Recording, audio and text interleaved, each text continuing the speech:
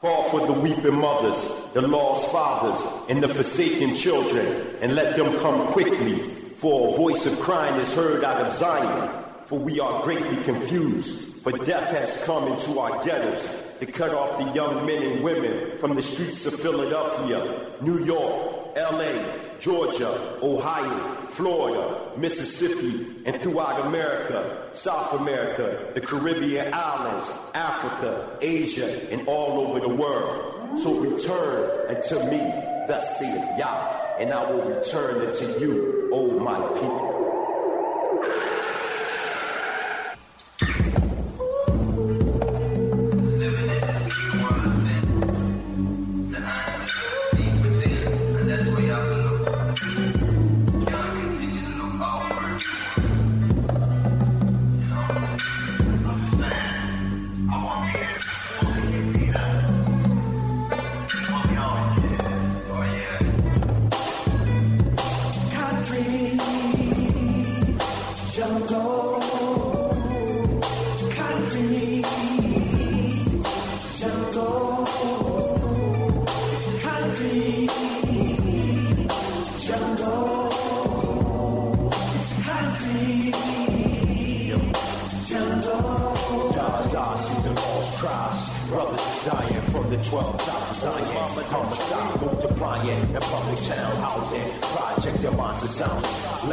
Took the slaughter for sacrificial violence. Jenny Child, Cracky Council, Holy Molly, at the bird camp. Young friends fulfill the words of the prophets. Our cities, we curse with blood, crack holes and holes with plots. Intoxicated thoughts with the sickness of poverty. Since all these traitors jump concrete. Wake up, black people, wake up. All I'm gonna make them oppressed with. Step our neck. Don't you say that the ghetto we are crying here. We have to get up, stand up. Turn back to the true trend. The more side, everlasting. And this out.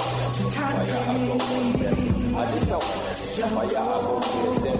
And this out. Fire, I go on them. Fire, I go on them.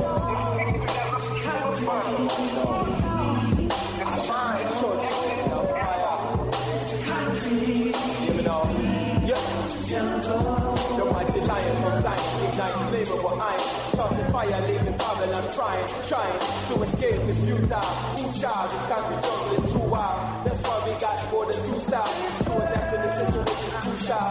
And though the road is rocky, I'm ready to try the next mile to bring sight to the blind man and sound to the deaf child. We will survive in this country wilderness. Swimming through the waters of Babylon like a rebel fish. Journalist, specialist, predatory survivalist. Spitting heaven's fire from his lips. Burning slave driver.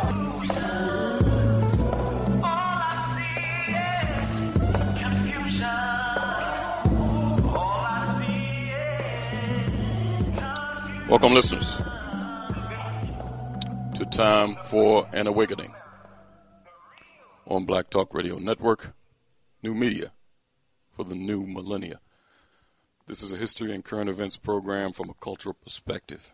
We find this program necessary because Hosea 4:6 states, "My people are destroyed for the lack of knowledge." But we as a people can turn this around. Proverbs 4:7 states, "Wisdom is the principal thing. Therefore get wisdom. And with all thy getting, get an understanding." Again, welcome to the program this evening with your host, Brother Elliot, Brother Reggie, and Brother Ralph. The number to reach us to join the conversation this evening is 215-253-7263. That's 215-253-7263. The listen-only line, if you don't have computer access to a smartphone or iPad or any device, is 559-726-1300. That's 559-726-1300.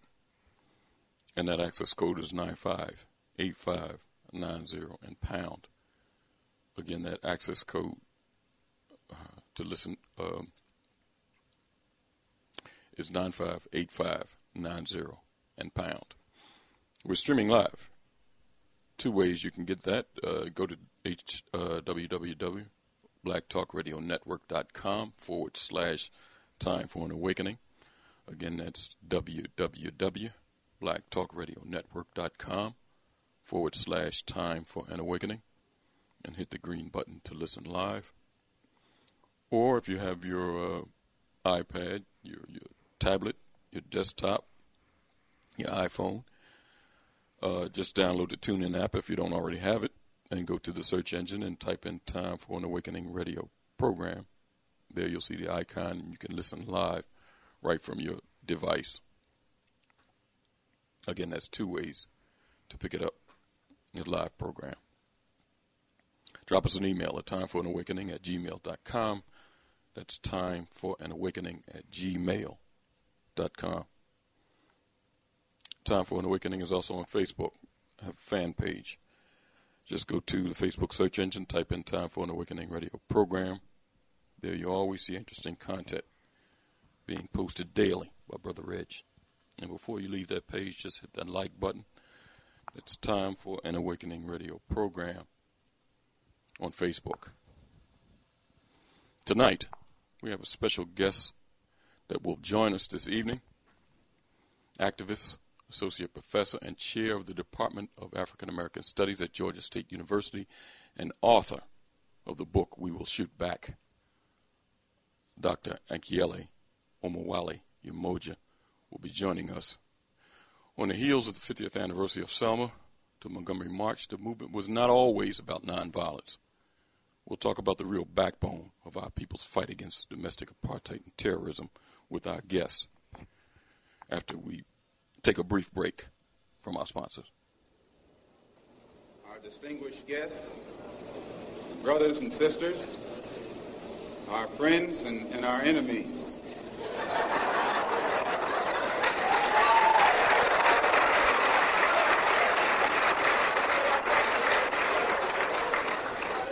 Everybody is here.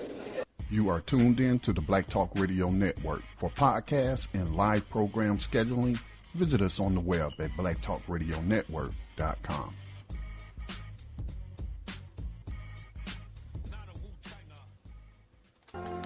All Insurance Incorporated, an African-American owned and operated insurance agency and business for over 20 years, located at 231 Southeastern Road in Glenside, PA, with other offices in Germantown and West Philadelphia. Call now for commercial insurance quotes, homeowners insurance quotes, automobile insurance quotes, notary and tax services, representing over 15 major A-rated insurance companies, offering a discount on all notary services when you call in for a free quote. Call this number, 215-885-2444.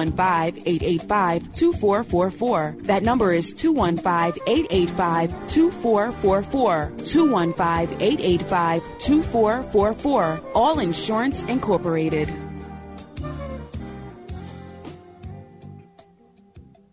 Before your roof becomes unruly, call Dooley. Dooley Brothers, specializing in shingle, rubber roofs, gutters, downspouts, and vinyl sidings. Call for your free estimate today. 215-224-3882. That's 215-224-3882. Dooley Brothers Roofing, the roofing experts you can trust. That number again, 215-224-3882. 215-224-3882. Before your roof becomes unruly, call Dooley. Antiquity to the present, our people need to develop a new paradigm. It's time for an awakening. Sundays, 7 p.m. with your host, Elliot. Welcome back to Time for an Awakening. And before we get started this evening with our special guest, Brother Reg, Brother Ralph, any announcements, community announcements, anything of that nature? Not at all. I just, our guest just liked our post, so I guess we're ready to go. Before we get started this evening, I want to restate what I stated when I announced our guest coming on. Activist, Associate Professor, and Chair of the Department of African American Studies at Georgia State University, and author of the book that we'll be discussing this evening, We Will Shoot Back, Dr. Akinyele Omowale Umoja. On the heels of the 50th anniversary of the Selma to Montgomery March, the movement was not always about nonviolence, as we've been told. We'll talk about the real backbone of our people's fight against domestic apartheid and terrorism with our guest this evening, Dr. Umoja. How are you, sir? I'm doing well. How you doing, Brother Elliott? I'm all right, sir. We're happy to have you on Time for an Awakening this evening, and with our co-hosts, Brother Reg and Brother Ralph. How you doing, Dr. Umoja? I'm doing well. Dr. Umoja, before we get started this evening, pronounce your name for us, for the listening audience. It's Akinyele, Omowale, Umoja. I had it right. Before we get started this evening, Dr. Umoja, your book is very interesting. It goes into an area of our past that, to be honest, I knew little about, and I don't know whether our audience knows a lot about it, but we're going to find out about it this evening. Before we talk about the book, we will shoot back. I read in the foreword, Dr. Umoja, that your folks were from the Delta region of Mississippi. So what inspired you to write this book? Well, my father was born in the Delta region of Mississippi. Okay. That's my connection there. I'm actually was born in Los Angeles, California, grew up in Compton, California. And there's a couple of things that connected me to even desiring to do the research there. Number one was, as I mentioned, my father being from there, and he told me a story when I was real young about him seeing a black man's body hanging from a water tower in Alligator Lake, Mississippi. My father was a sharecropper, from a sharecropping family. My grandfather, upon seeing that, went to get his rifle, and he was going to shoot the first white person he saw. And so my father said the family tackled my grandfather and disarmed him. And that, on one hand, I was very prideful. My grandfather was going to fight back and, retaliate, because I never heard about black people in the South doing that. Number two, I understood the fear and intimidation the family felt. But that's one motivator. Another motivator was the fact that you mentioned I was an activist. I've been an activist all my adult life since I was 18 years old. And so, like in the 1970s, as I became to be an activist and I started to travel, I began to meet people who would tell me stories, meet people from the South who began to tell me stories about their activism.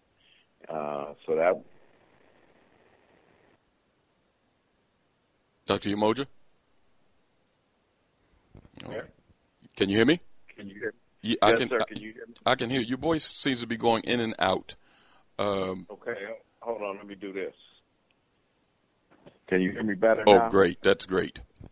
Okay, so I heard these stories from people who were very active in the movement down south. And then one brother, I actually went down there and met this brother, Alfred Skip Robinson, who's talked about in the eighth chapter of my book. So observing that and knowing that I hadn't been taught that in school, and even the Black Studies programs that I was enrolled in didn't have much of that information, I knew that was something that needed to be talked about, and I felt because of my relationships with folks, I was equipped to get the information and to share it with the world. And so that's basically what happened. So those things, my own family history, as well as people in the movement. One sister in particular, Dara Abubakari, and her son, Walter Collins. Dara Abubakari was associated with the Republic of New Africa.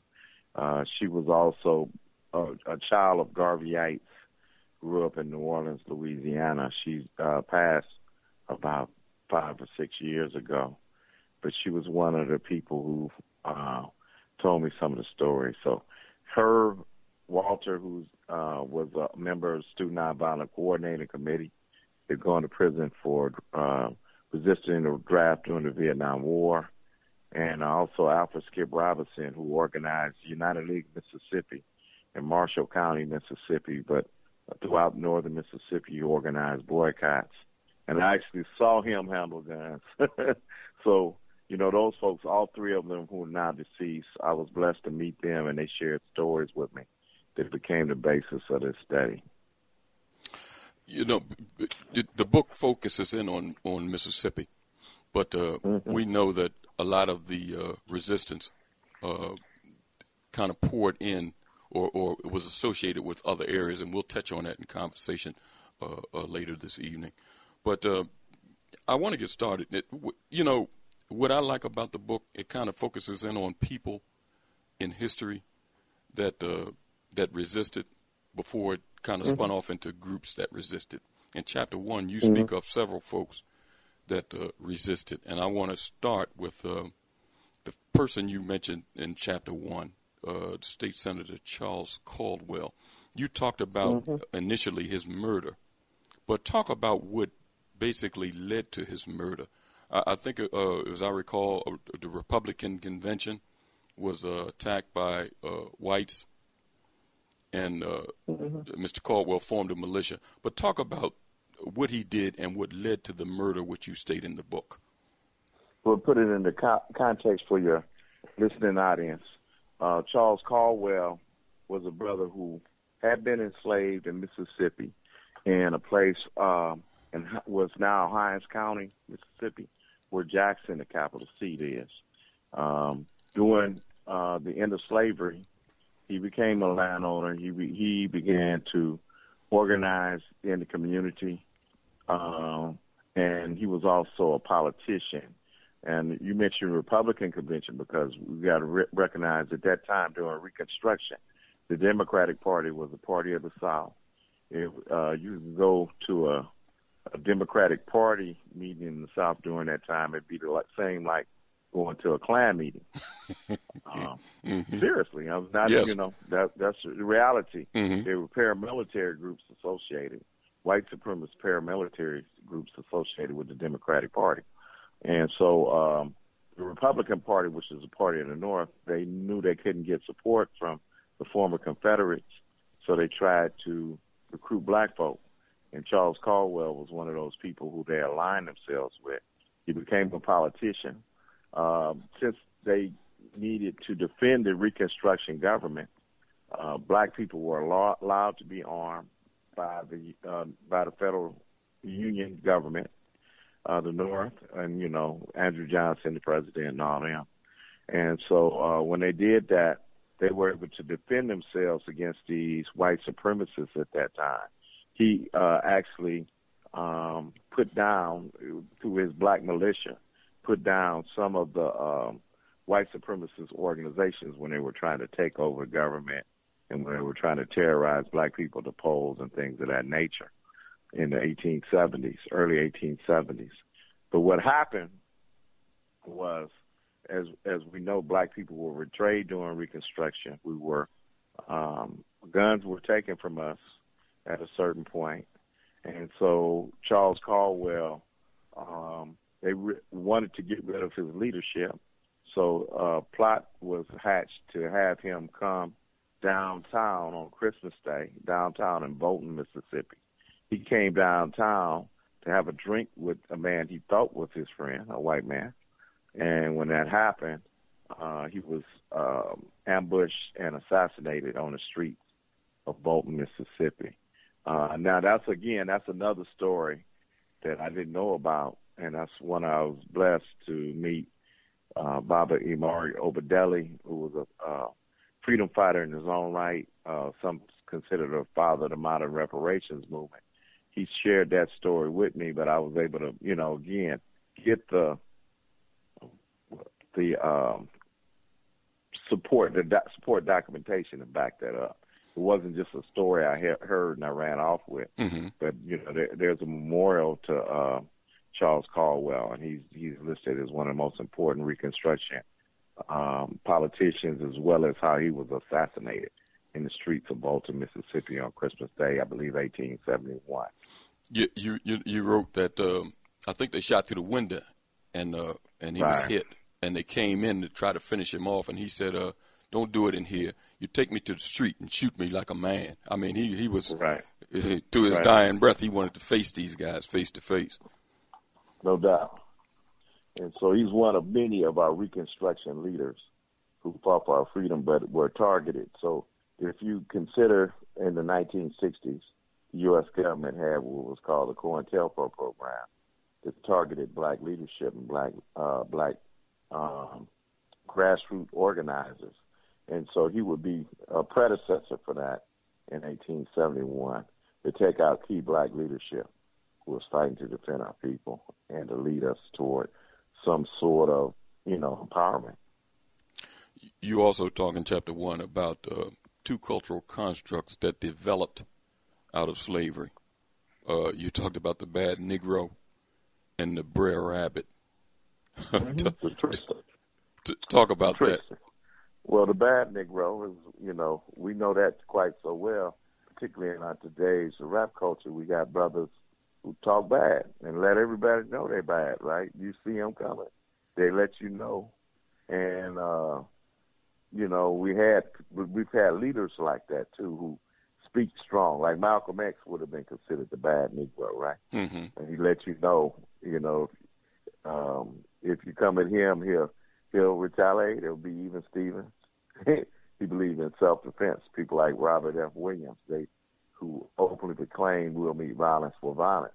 But we also had a tradition of the trickster, people who said, they're for peace, but they were prepared to fight back, or prepared to strike back. And so we have a tradition of that in our movement being deceptive. In fact, some people say the great military general leader of the Chinese people, Sun Tzu, said the art of war is deception. So we've had a tradition of black folks, and you find more of that in Mississippi than you'll find the outright bad Negro. There are bad Negroes, and there were people who spoke and challenged and said they would not be defeated openly.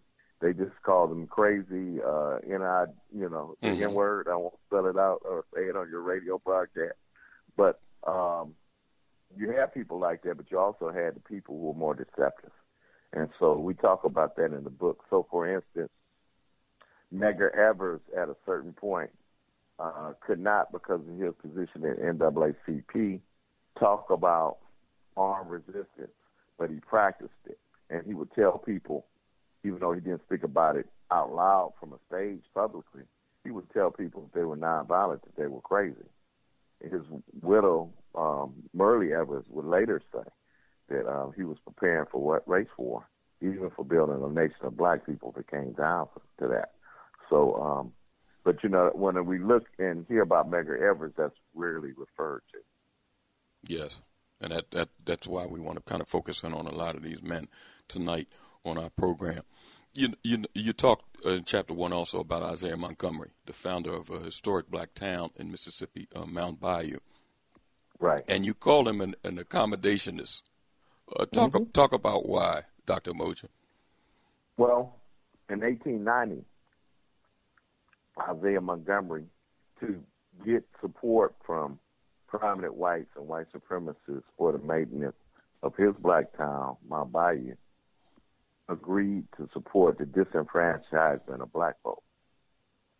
And so he comes out of the same tradition that, we commonly think of someone like Booker T. Washington, who make alliances with powerful whites for the white agenda, but to try to get some things for themselves, and then promoting the whole idea that black people shouldn't be aggressive or militant or insurgent in fighting for our own rights. So it's the same type of strategy that Isaiah Montgomery engaged in to Booker T. Washington. And he's a contemporary of Booker T. Washington, right? Because this is 1895 years later.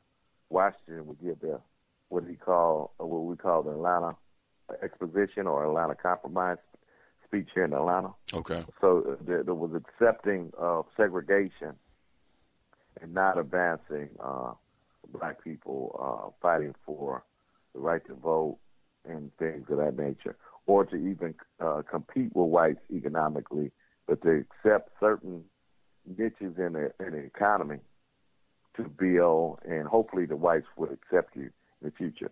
Some people consider that a pragmatic approach, given the fact it wouldn't have been possible for black people to seize power in that time, just coming out of decades out of enslavement. But the other way to think about it is the great Ida B. Wells oftentimes talked about.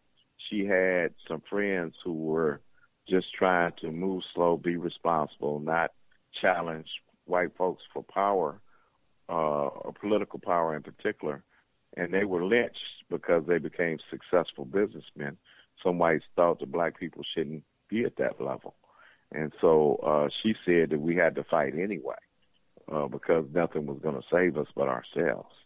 And so even though some people argue Booker T. Washington or Isaiah Montgomery might have been pragmatists, through Ida B. Wells and her examples, we see that if black people just were successful, some people thought that, we shouldn't have any economic success. We shouldn't have stability. And so some white folks were threatened by that. And so we always had to be in a position, given that from Ida B. Wells' perspective, to defend ourselves and to be vigorous advocates for our own human rights. Before I move into touching on some things in Chapter 2, the end of Chapter 1, or midway of Chapter 1, you mentioned several folks, and I'm just going to touch on maybe three of them to pull on your memory to give our people a little background on each one of them. Sandy Thompson. In 1920, he was a black farmer. Talk about the story of Sandy Thompson. Wow, you might know some of these better than I do. But I think you're talking about, because I can't remember exactly what town Sandy Thompson is. Okay. But I did give you a series of people in the first chapter who resisted. Go ahead. Lynching. That'll be great. And the context of that is, I talk about there's a certain period of Mississippi history. Historians call this period of time in the South the Deer period. And the Deer period is supposed to be the low period in black history. It's after Reconstruction. It's after, what do you call it? It's after slavery. It's definitely after slavery. It's after Reconstruction. And before, some historians take it to the 1920s, but I would argue for Mississippi it goes all the way to the early 1950s. Okay. And during this period, you don't have a lot of political activities. The NAACP tries to get established. They run it out of town. You do have Garvey movement organizations that are established in the South, and particularly in Mississippi and Louisiana. But what happens in those cases, you don't have a lot of collective resistance, but you do have examples of individual black people fighting back. So Sandy Thompson was one of those people. The one who's most prominent on my mind is Joe Pullen. Okay. Joe Pullen was actually revered. His case was revered by the Marcus Garvey movement. It talked about it in the Garvey paper, The Negro World. Joe Pullen was actually, and this is typical of many of the conflicts that occurred, he was a sharecropper. A white man had accused him of not, they had a disagreement about the work and about his compensation. But just the fact he had a disagreement with the white man came to his house to confront him. And Joe Pullen had his hands in his pocket when the white man came to his house. And the white man demanded that he take his hands out of his pockets. He thought that was something that was disrespectful. Okay. And Joe Pullen pulls out a gun and shoots him. And that just creates a whole incident where after he shoots the white man, other whites come for him to get him. And there's a gun battle that ensues. They go out and the whites bring whites from neighboring counties, and along with white reinforcements from neighboring counties, they also brought a Gatling gun, which is the early machine gun, automatic weapon. Mm-hmm. But what they did was he hid. He was able to hide himself, and they poured gasoline in the area and burned him to death. But Joe Pullen would actually, people like Fannie Lou Hamer would talk about, he served as an inspiration to them, the fact he was willing as a sharecropper to fight back. And of course, I said the Garvey movement held him as a hero. I'd say it ends in the 1950s, and you had a case in the 1950s of Eddie Noel. Yes. In Holmes County, Mississippi. Eddie Noel,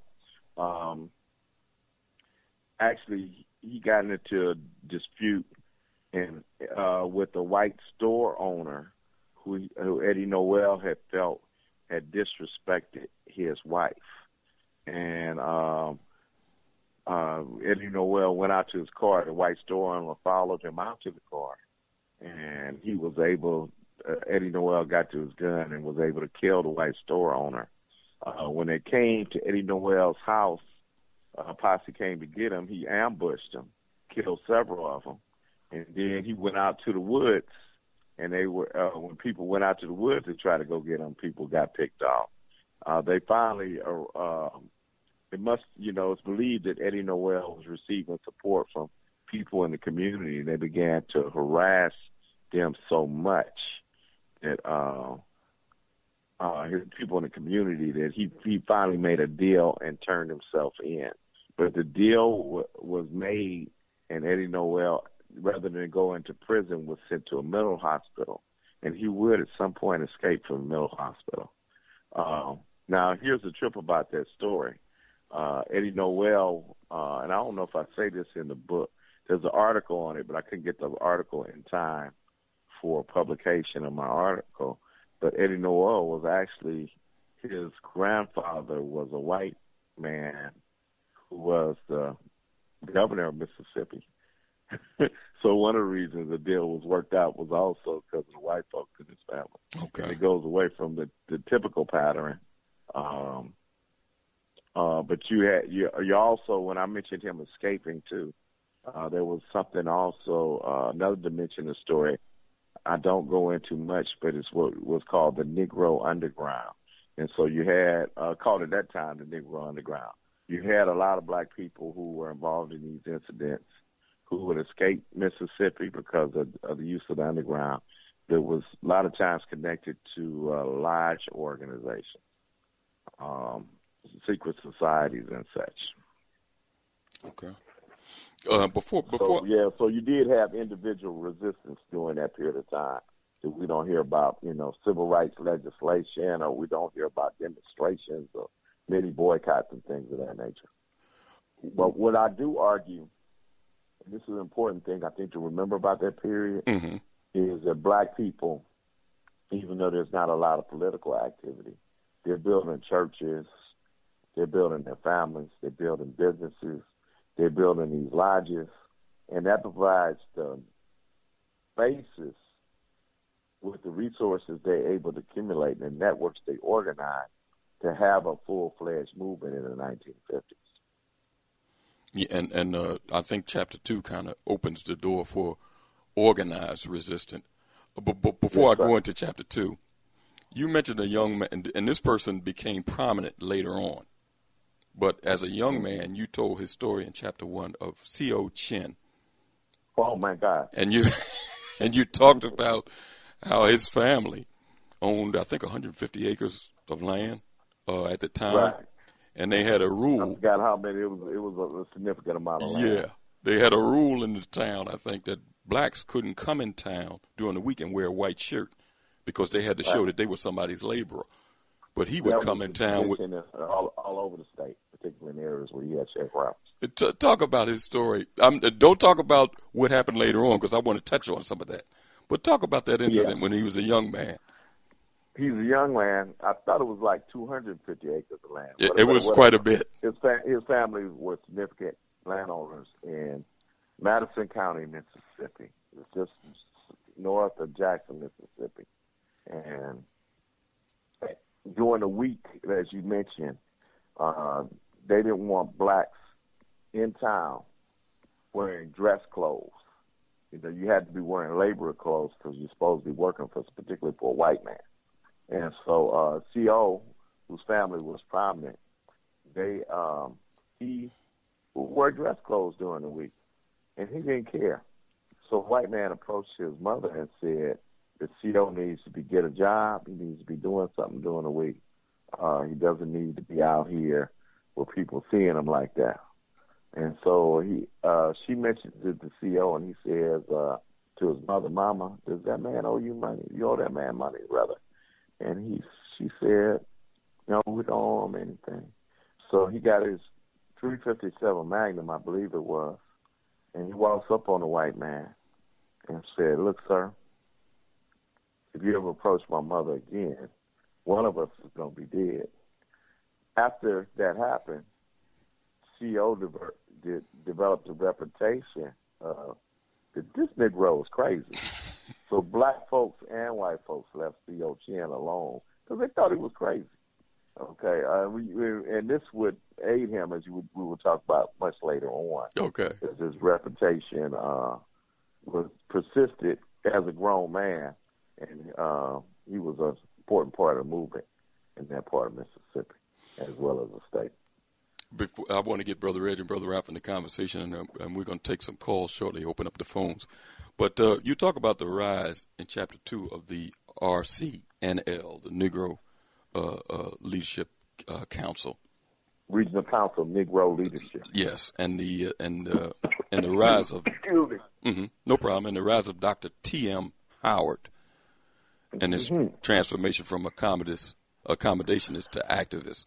Talk about the organization and Dr. Howard before I pass the mic to Dr. Reg or Ralph. Excuse me, I got coughing. No problem. Something properly. All right. T.R.M. Howard, just to give you a background, the brother's from Kentucky. He would become educated and get a medical degree, became a doctor, moved to Mississippi. In Mississippi, and particularly in Mount Bayou, the same town we said, it was founded by Montgomery, all-black town. He was brought in there by a secret society calling itself the Knights of Tabor, which were very important in terms of the development of that town. As I mentioned, the lodges and secret organizations were very important. They had pooled their resources and developed their own hospital. And they brought Dr. Howard in the 1940s, and Dr. Howard will become one of the wealthiest men in the state of Mississippi. By 1946, one national magazine, your older listeners would know, the Saturday Evening Post, was very popular. It said that Dr. Howard was a credit to his race because, he was using his resources to develop our community. He wasn't trying to integrate with white folks, which white people loved, right?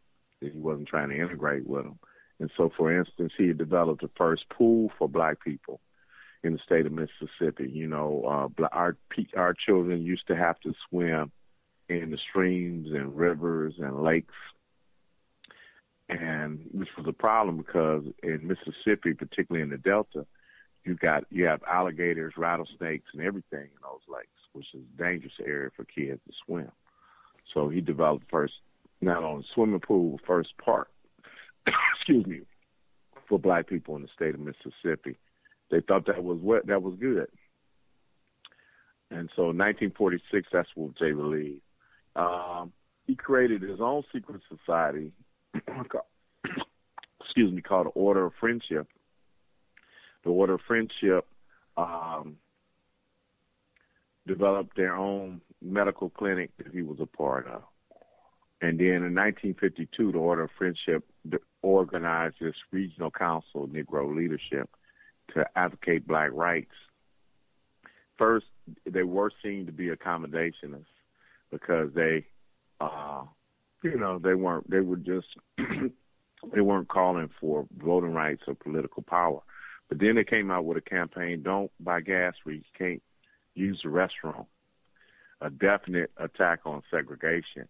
But not only did they do that, but some of this membership began to start their own filling stations. For instance, Brother Amzie Moore, who hopefully we'll talk about later, created his own gas station in Mississippi. So black people couldn't use a restroom with white gas stations, too. Well, let's create our own gas station. And so that was one of the things that began to happen. But that's also taking money away from whites. The other thing they began to call for is that black people should be able to vote and have the right to vote. They were registering people to vote. And they said that ultimately Mississippi should have its own black congressman if they have the right to vote. these things scared the hell out of white people. And so there were threats on the regional council and Dr. Howard, but he had very good security, we would say. He could pay for security on one hand because he was a man of means, but then other people would volunteer to protect him. And as well as he was armed himself, he would have secret compartments in his car, recognizing even though the gun laws are liberal in Mississippi and he could carry, but there were attempts to disarm him. So he had secret compartments in his car to conceal weapons, particularly handguns, when they tried to get at him. And his security, again, when you went to sometimes you couldn't approach him without being searched, as well as, there were bodyguards at his clinic. The mother of Emmett Till mentioned that when she went to stay with Dr. Howard during the trial of the murders in Emmett Till, there was a machine gun in his house, and there were people there to protect her at all times and to protect other people there, other dignitaries who were staying with Dr. Howard, but just Dr. Howard on a regular basis. She said the people in my bayou didn't tolerate any invasion of any kind.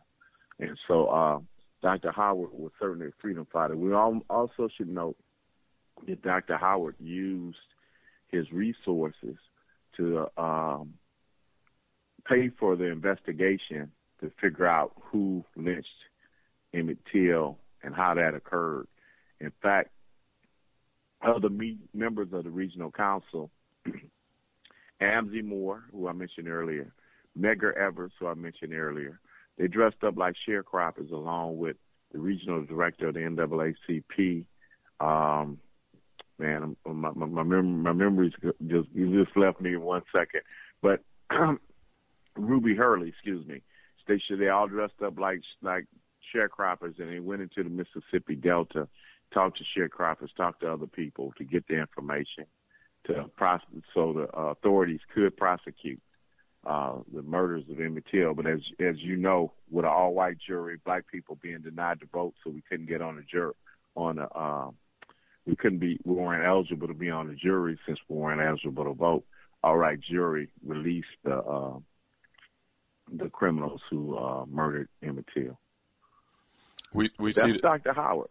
We see that later on. Dr. Howard, because of his activism, had to be forced into exile. Right. There was so much threats upon him. His wife didn't feel comfortable living in the state, so he went into exile, living in Chicago, where he maintained his activism there. And then we see the emergence of Medgar and Charles Evers. But before I pass the mic to Brother Reg, I did want to mention something because it kind of coincides with what you're talking about. We had Miss Coley Clark on our program a couple of years ago, which was Medgar Evers' field secretary, if I'm not mistaken. And she talked about, because I talked about the danger of those men and their lives being in jeopardy every day. And I asked her about, what she felt about being in danger. And she said, well, to be honest, she said, when we would go home, I always felt safe because she said her parents, all her relatives, owned guns and they were prepared to use them. So it kind of, when I was reading your book, it kind of brought back to my mind the things that Ms. Clark talked about on our program. But right. And so our image of the movement, and when we see movies, even Selma, about the movement, we don't see that particular aspect. We don't I see like Selma, Selma, not just in the movie, but in terms of the level of armed self-defense and armed resistance in our community is not really oftentimes projected. So we get a different image of what was going on and how black people were stood ready to defend and protect themselves. Brother Reg? Okay, let's go to a brief break and then come back. All right, that's what we'll do. We'll take a brief break. And when we come back, I'm passing the mic to Brother Reg, Brother Ralph, and you can get involved in the conversation with activist, associate professor, and chair of the Department of African American Studies at Georgia State University, and author of the book we're discussing tonight. We will shoot back. Dr. Akinyele, Omowale, Umoja, is with us this evening, and you can join the conversation at 215-253-7263. That's 215-253-7263. We'll be right back after a brief break.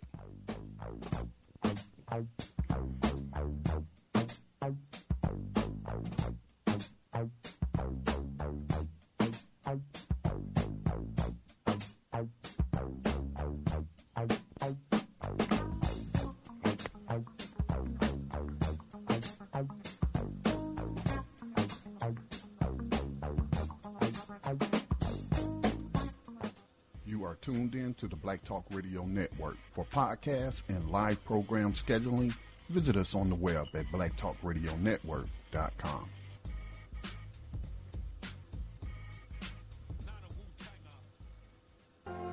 All Insurance Incorporated, an African-American owned and operated insurance agency in business for over 20 years, located at 231 Southeastern Road in Glenside, PA, with other offices in Germantown and West Philadelphia. Call now for commercial insurance quotes, homeowners insurance quotes, automobile insurance quotes, notary and tax services, representing over 15 major A-rated insurance companies, offering a discount on all notary services when you call in for a free quote. Call this number, 215-885-2444. That number is 215-885-2444. 215-885-2444. All Insurance Incorporated.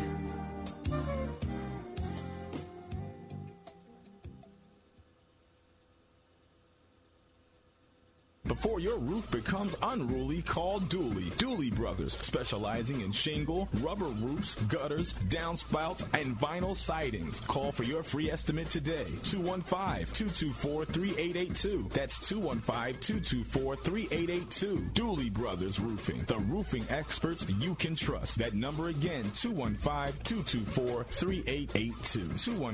215-224-3882. Before your roof becomes unruly, call Dooley. One day, when the glory comes, it will be ours, it will be ours. Oh, one day, when the war is won, we will be sure, we will be sure. Oh, glory, glory, glory. Oh,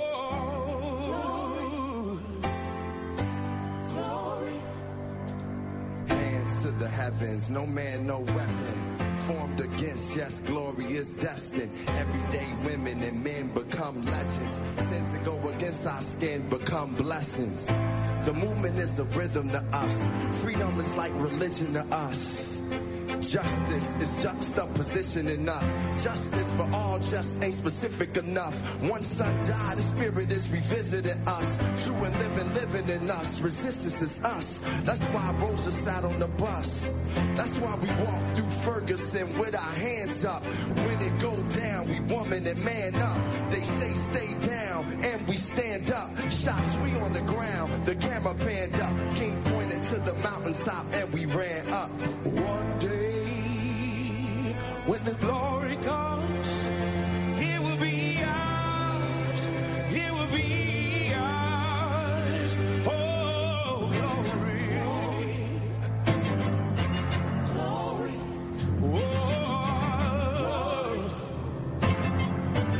glory. Now the war is not over, victory isn't won, but we'll fight on to the finish, and then when it's all done, we'll cry glory, oh glory, oh,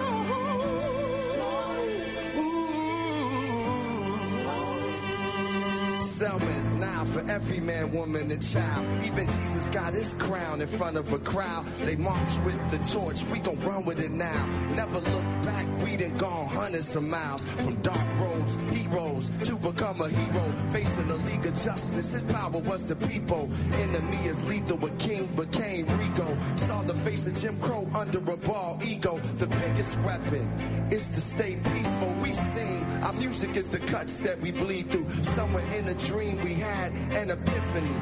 Now we right the wrongs in history. One day, when the glory comes, it will be ours. It will be ours. Oh, glory.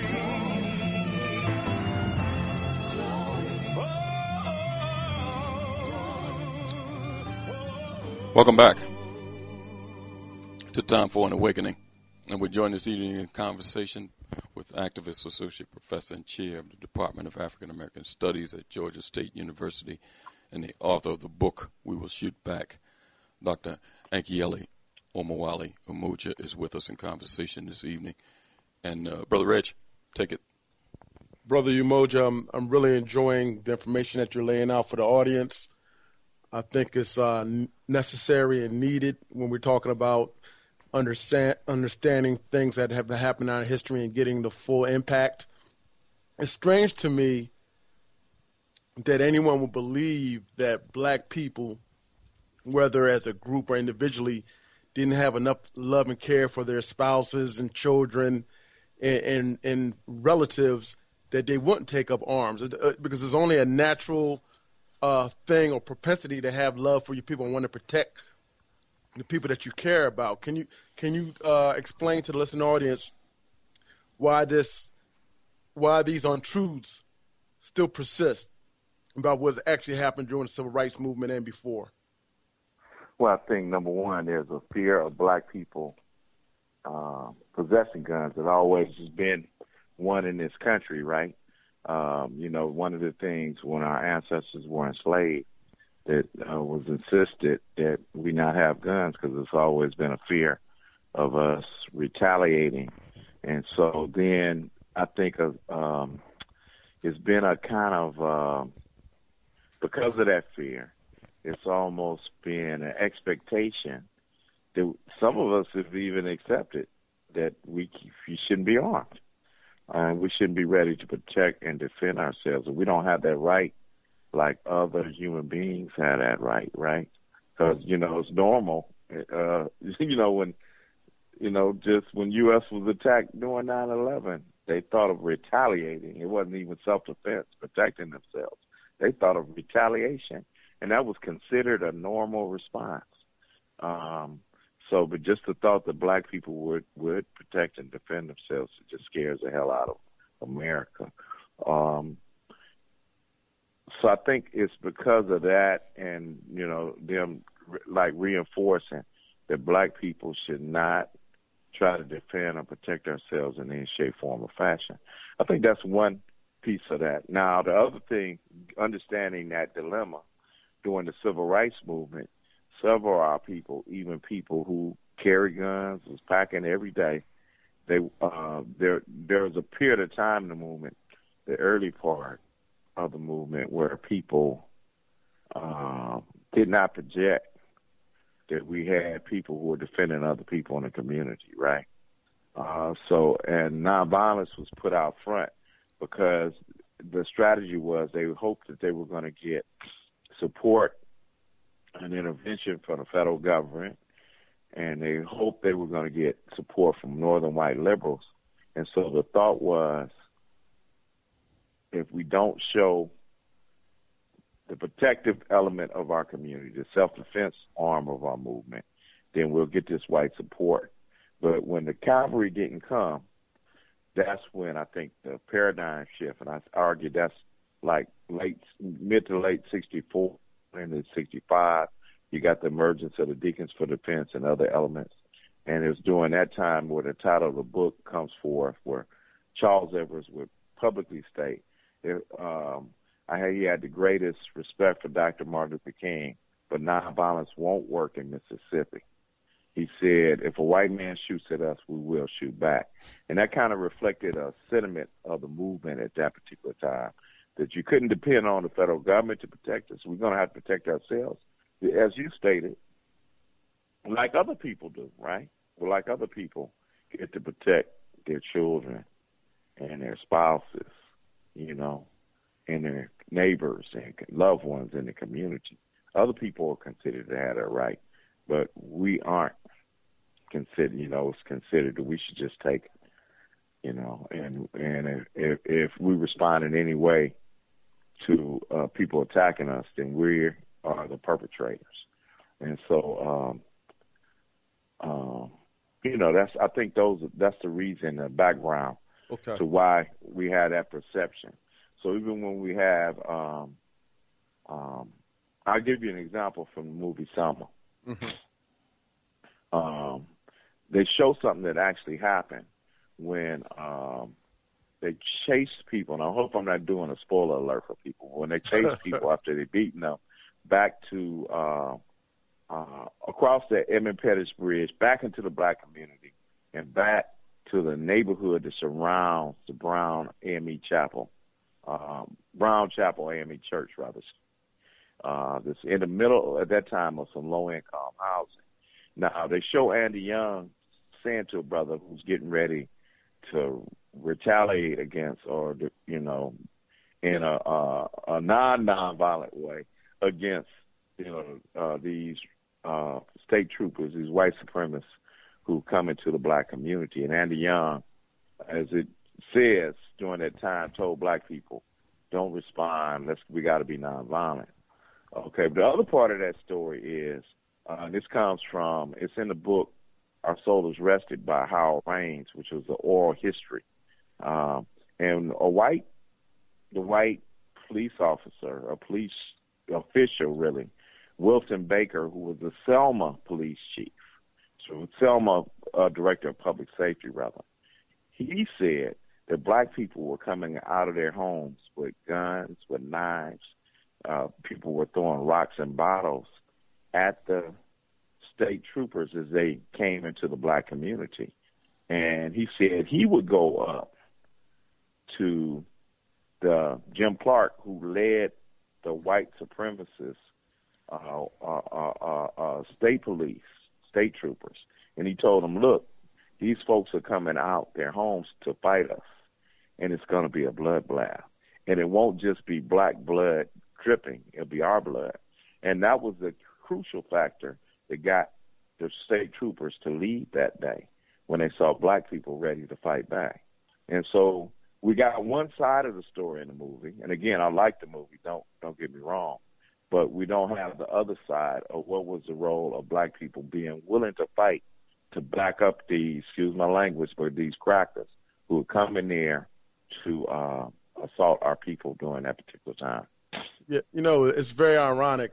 Before I transition and let Ralph get into conversation, what I'm about to say, usually I leave this up to Ralph and Elliot, but when you look at the formation of this country and the separation for Europe, it was done through violence. When I look at the United States, when I look at the founding fathers of this country, everything was done through violence, and and it was through resistance, whether there was knives, musket, guns, or whatever the case may be. It was done through any sort of resistance was through violence. So I think it's just like a strange paradox when it comes to black people and how they have to engage, that they're supposed to, even this engage with white people or engage in oppression, is supposed to be this thing with hands up. I think the most militant people are the people who formed this country, and they still show that. They're the most violent. They're the ones that are ready to, at any point in time, they'll talk for a minute, and if you don't acquiesce to what they want, what are they going to do? What are they going to do? They're going to bomb you or kill you, drone bombs. And I'm just saying that this is the type of dialogue that some of the younger children, they need to have an understanding, because I think a lot of them, when they think about civil rights movement, they look at it as being sanitized, whether they could express it or not. That I even when I'm looking at it, I just can't believe, from all the stories that I've heard from people that live down south, telling me how the Klan came into their yard, burnt crosses, and their grandfather or their uncle shot somebody, and they had to leave down south to come up north. You hear these stories for so many black people. It just doesn't make any sense that no black people did anything to protect themselves. It just doesn't make any sense. Yeah, brother, I agree with that sentiment. it's been a lot of hypocrisy. Like we're told to be nonviolent on one hand, but as you see it, this country was built on violence. But I kind of don't. I think that violence that was exhibited, it's the violence of empire. It's the violence of trying to oppress people. The extermination. The foundation of this empire we live in is the extermination of the indigenous people and the taking of their land, occupation of their land, and the enslavement of our ancestors. On the other hand, what I might make a slight tweak, I make a distinction between that and resistance. Resistance is when Native Americans, indigenous people fought against that, or when our people fought against slavery and opposed it. I distinguish that resistance from their violence, against our people, their terrorism against our people. I agree with you on that, my brother. I just want to, we want to distinguish that because we're talking about something different. Mm-hmm. We have a right to protect our families. We have a right, people are now talking about Black Lives Matter. We got a right to protect our humanity. And then the people don't have the right to, snatch our lives. They don't have the right to take our lives so they can get land or financially exploit them. That's a violation of our human rights, and that's a violation of, anything that's spiritual, that's anti-spiritual. And just to add to your point, I don't believe that you wanting to protect yourself in any sort of matter against unjust laws or unjust people, that you're militant or you're violent either. I think that's a misnomer or a label that's usually placed upon black people in casual conversations, and I think we've bought that notion wholesale, the bulk of us. Right. Ralph, jump on in. Yeah, I appreciate your point. Yeah, Dr. Umoja, I'm glad that you're wrong because you're putting the puzzles together for us and our listening audience. My cousin had sent me your book a while ago because I told him that nonviolent stuff of the 60s and the 50s never made sense to me. And I've been saying that for years. I've been condemned for it. I've been criticized for it. But it just never made sense. And what did make sense when Malcolm X did say, when Malcolm said, are you still there, sir? Mm-hmm. Yeah, he's here. Okay. When Malcolm X said, I don't call it violence when it's self-defense. I call that intelligence. Intelligence, right. Yeah, and that made all the sense in the world. They never talked about Charles Evers, but you bring him up. They never talk about Charles Evers said he wanted vengeance. And he said even though he had the highest respect for Dr. Martin Luther King, he wanted vengeance for his brother's death, and he wanted an armed resistance because he says that nonviolent stuff doesn't work in Mississippi. And to bring up what Brother Reg was talking about, we had Dr. Jared Ball on, a few weeks ago. And I'm looking at this propaganda machine that's coming down the pike now. And he even told us that propaganda is a sign of warfare. Now, if you look at these movies, 12 Years a Slave, Django, The Butler, The Help, all these, Selma, and they're constantly coming. I saw a movie last week called Whitewater, where the main theme of this movie was this little boy wanted to drink from a whites-only water fountain. And when I see stuff like that, I said, you know what? The same things that occurred back then, they're trying to subliminally put us right back there right now. Because I hear a lot of these so-called misleaders, people on radio stations, and they're usually Democratic Party co-ops. They're telling the black community to turn in your weapons, take it to Walmart and get $50 for it.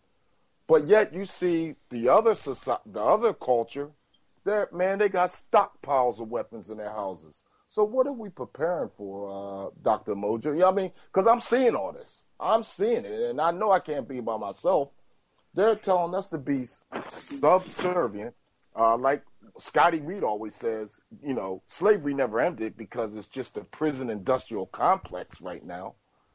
what are we being set up for? Because I read history to see how much it never really changed. And I just wanted to get your view on that. So the question is, what are we being set up for? What are we being set up for? The turning our firearms. The turning our firearms for a Walmart coupon while everybody else is stockpiling them. It's actually nothing new. As I mentioned, from the from the inception of this country, it's always been attempts to disarm black people. Now, I will say this, that black people are in a precarious situation right now. Why do I say that? The people I wrote this, or people who are subjects of my book, when I interview folks, they learn how to shoot from their parents, from elders in the community. And they were kind of grounded in protecting their community. Even some of the elderly sisters I talked to said they were taught how to shoot by their fathers to protect themselves from white rapists. But see, I mentioned earlier, it was said I grew up in Compton, California. I'm 60 years old. 1972, I graduated from high school. My last few years in school, that was when we had the Crips and the Bloods emerge. And we had a lot of stories in our community about, just guns just popping up all over the place. And we even thought, some people were placing guns in our community. And, of course, guns in our community from the underground economy. So on one hand, we have the most, I think, unstable elements of our community. Right. With guns, right? And so some people do want gun control. I don't think gun legislation solves the problem. And hear me out on this. Because, when people get weapons, they're not getting them because they're going to the gun store and buying them. Now, I am opposed to people who got, history of mental illness, people with, substance abuse issues, because that ain't a gun and alcoholic ain't a good mix, But on the other hand, what would solve this problem of, what we talk about in places like Chicago, where a lot of our youth are being murdered by other youth in our community, or we have the, domestic violence where people are shot in our community, shot and killed. I think that the problem will be more solved by entrepreneurship, by, us creating employment, economic cooperatives, things like that in our community, of us rebuilding and restoring our families, revitalizing our families again, by organizing our communities and organizing our youth. Because I'm also old enough to remember where we had gangs, or street organizations, I should say, prior to the Crips and Bloods. But when we had the Black Panther Party, the Malcolm X Foundation, the US organization, other Black Power organizations, we didn't have, people went into those organizations and were more about consciousness and self-development and self-determination. So I think that's the answer to that problem. We need a strong movement. And if we're conscious, then, see, it's a question we just got to, as Malcolm X said, think for ourselves. Wow. We have to think for ourselves, and we have to develop our own policies and structures and direction and leadership, and not be so subject to what other folk have for us. I think it's more on us to develop and build our own communities, because there's always going to be, like I said, this has been going on since we've been here, right? So we got to have our own strategy and our own organization and our own direction to come out of the problem. Now, let me step back for a second. There's one thing you said. Nonviolence, I think, was an effective tactic in some places, and it still is today in some places. The question is like Malcolm, we need to be flexible. We should be able to use any means that's available to us and be able to use that strategically to get what we want. You feel me? Right. So anybody who uses nonviolence, I'm not attacking the folks who are nonviolent. What my book is trying to address is that wasn't the exclusive tactic, and in some places it wasn't the most effective tactic. And what's happened is we've ruled out armed resistance as a viable option right in our history, and it did happen in our history. And then people won't even consider it in some cases today because we've been sold some BS. I wanted to say something else. And you know what, Dr. Umoja, that's what I really wanted to get at, because what you're doing, you're showing us that it wasn't all us just walking up to the man, singing songs and getting washed down by water hoses and getting beat beside our heads and not retaliating. Because with a bully, that ain't gonna work. That won't work, because, like I said, exactly when I was down there, and I came from the rural parts of Maryland, and the Klan was down there, and my father picked up a magazine. I'm talking about early '60s. He picked up a magazine and he showed me the KKK.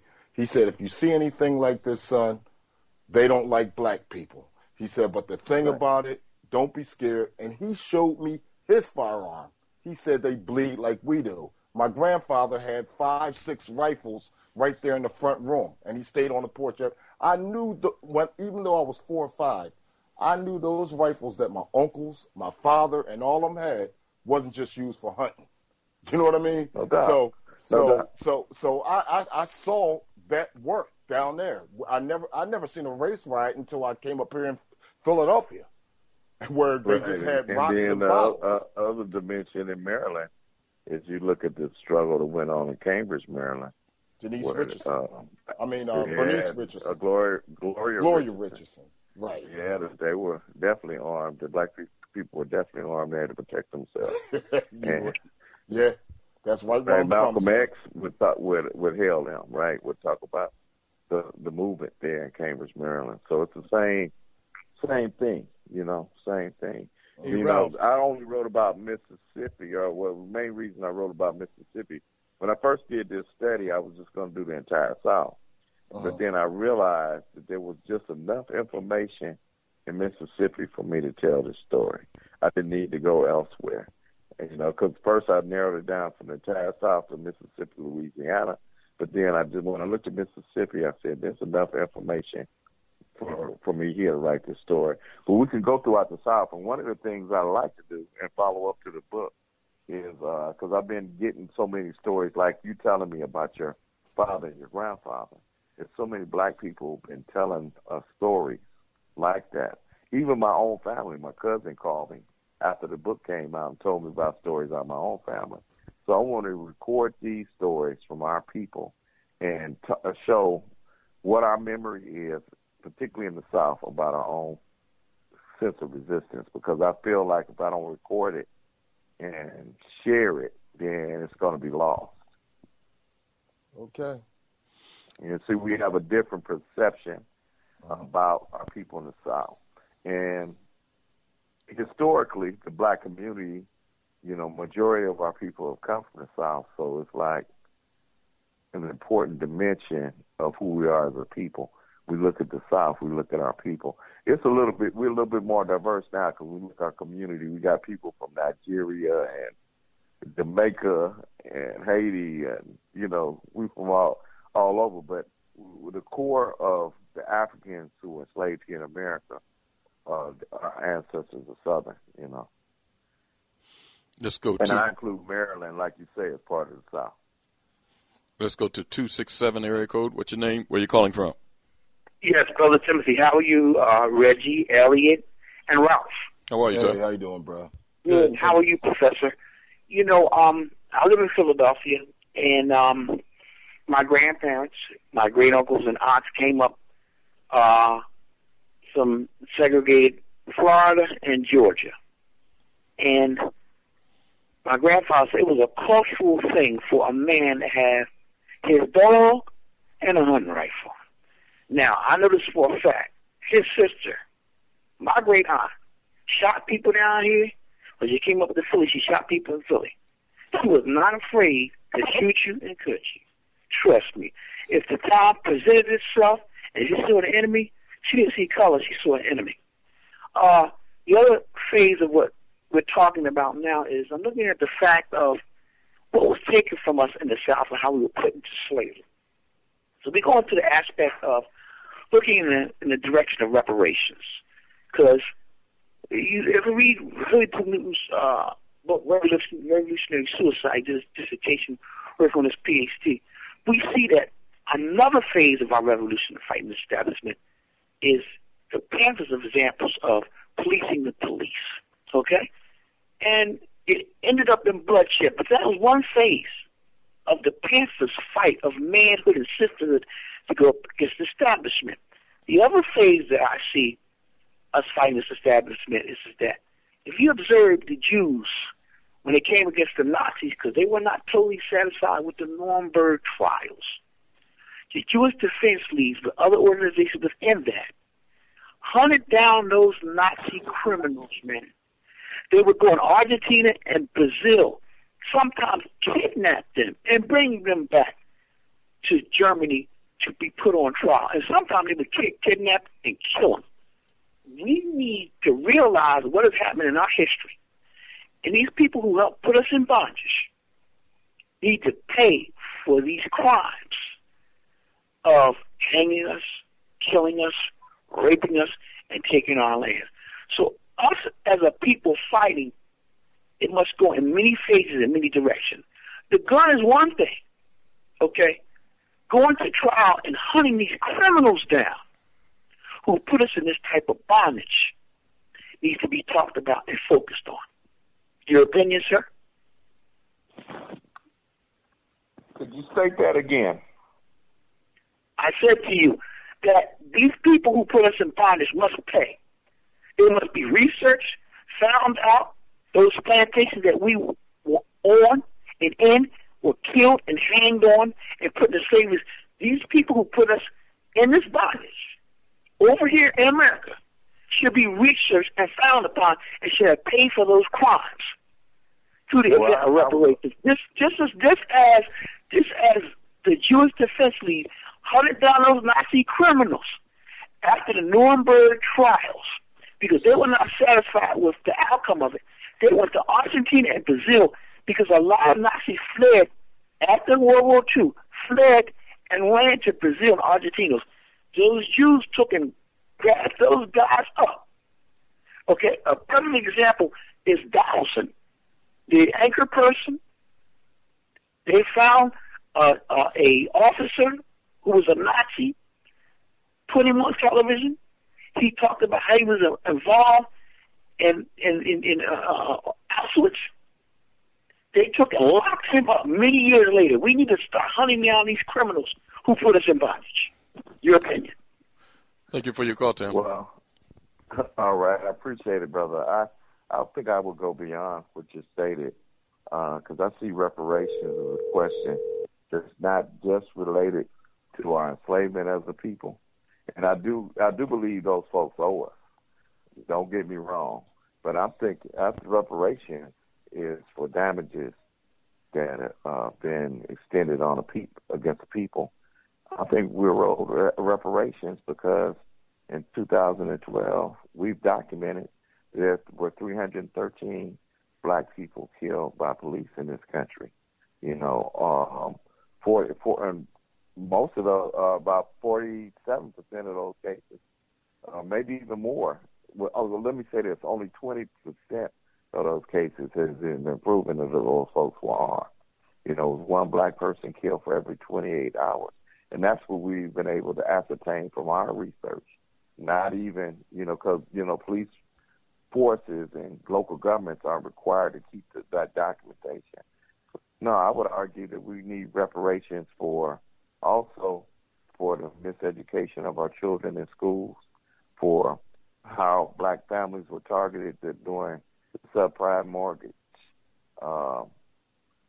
crisis in this country. It's been proven that black people and black homeowners were targeted during that particular time. For the drug war, we know that has been perpetrated against our people, not only bringing cocaine into this country, but also the certain type of prosecution that's targeted black people that has the prison filled today. So no, we should come after those folks, but there's people we should come after right now. These issues are issues of genocide, And the answer to genocide is reparations. That's what it was for people who genocide was committed against in Nazi Germany, right? They received reparations. That's what happened when people were put in concentration camps during World War II. They received reparations. So we're saying that for slavery, for Jim Crow, for lynchings that occurred, as well as for what's occurring to our people right now in this country, our people deserve reparations. So I would go beyond what you stated. It hasn't ended. War is still being waged against our people in this country, and genocide is still being waged against our people in this country. So we deserve reparations as a response to that. Well, yeah, Dr. Moja, and I gotta say this again, because sometimes it seems like I am condemning the nonviolent part of the struggle, and I can't do that. I mean, I think boycotts are very effective. You mentioned that in your book. So there's a lot of nonviolent strategy that I do agree with, and then there's some that I don't. But I'm not condemning it. I mean, people have to do what they have to do. But what I was saying, by any means that were available to them, right? And what I was actually, because that's what really got Medgar Evers murdered in his driveway, was when he told people not to patronize those gas stations that wouldn't even allow them to use their restrooms. They were owned by the KKK. So that's actually when Medgar Evers did that, he hurt them financially, and they retaliated that way. That's my personal belief on why they came and assassinated him at that time. He was hurting them financially. I think they assassinated him just because he was a black man standing up, period. Well, that's true, too. Be it because, some people couldn't even stand that. But be it as it may, but let's look at the boycott. The boycott strategy is not necessarily nonviolent.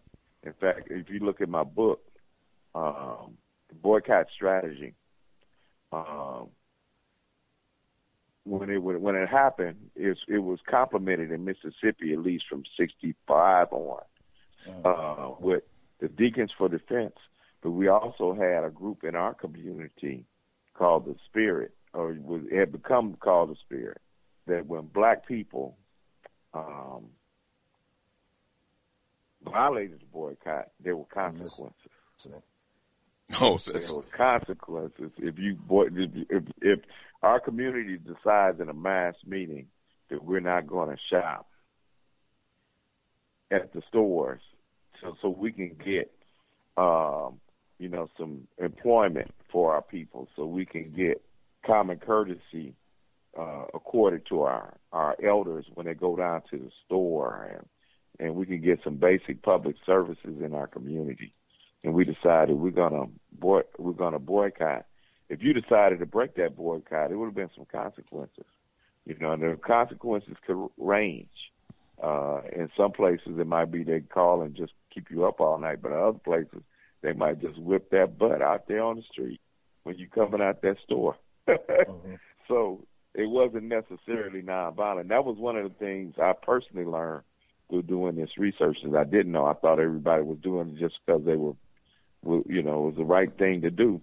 But no, they would make you pay a cost for breaking the boycott after the community had decided a mass meeting that we were going to shut down downtown.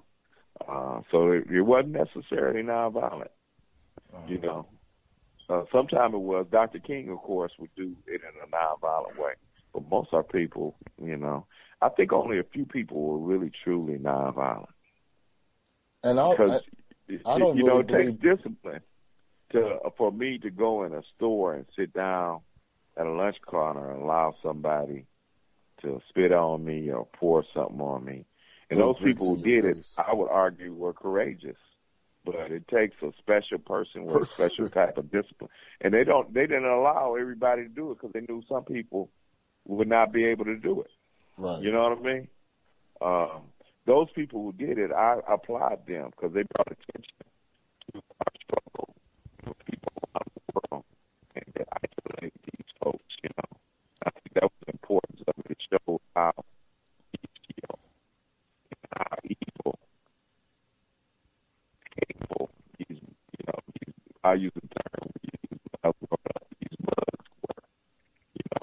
I think you're breaking up a little bit, Dr. Umoja. Say that again.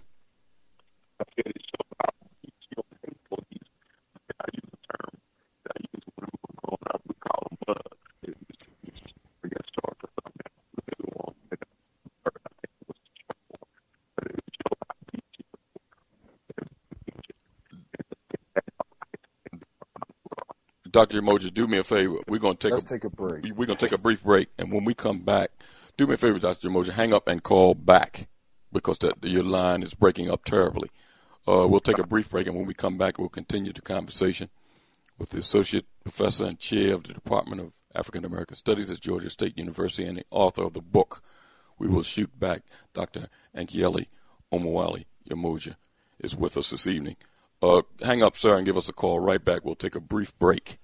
And when we come back, we'll continue the conversation, and you can join us at 215-253-7263.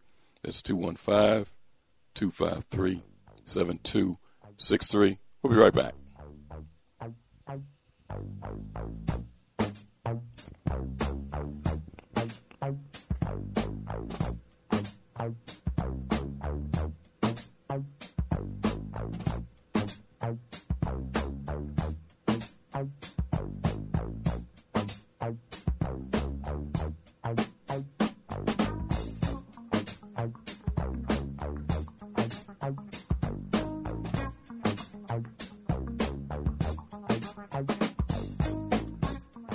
You are tuned in to the Black Talk Radio Network. For podcasts and live program scheduling, visit us on the web at blacktalkradionetwork.com.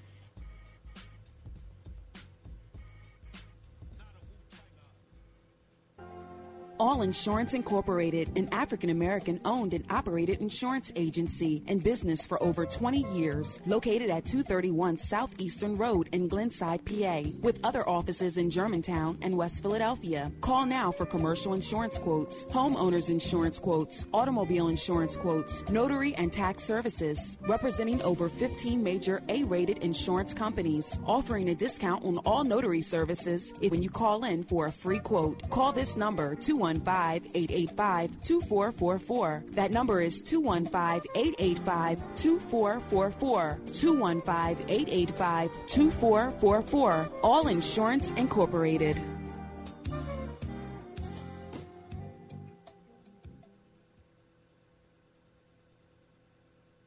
Before your roof becomes unruly, call Dooley. Dooley Brothers, specializing in shingle, rubber roofs, gutters, downspouts, and vinyl sidings. Call for your free estimate today. 215-224-3882. That's 215-224-3882. Dooley Brothers Roofing, the roofing experts you can trust. That number again, 215-224-3882. 215-224-3882. Before your roof becomes unruly, call Dooley. WELOVE 108 FM.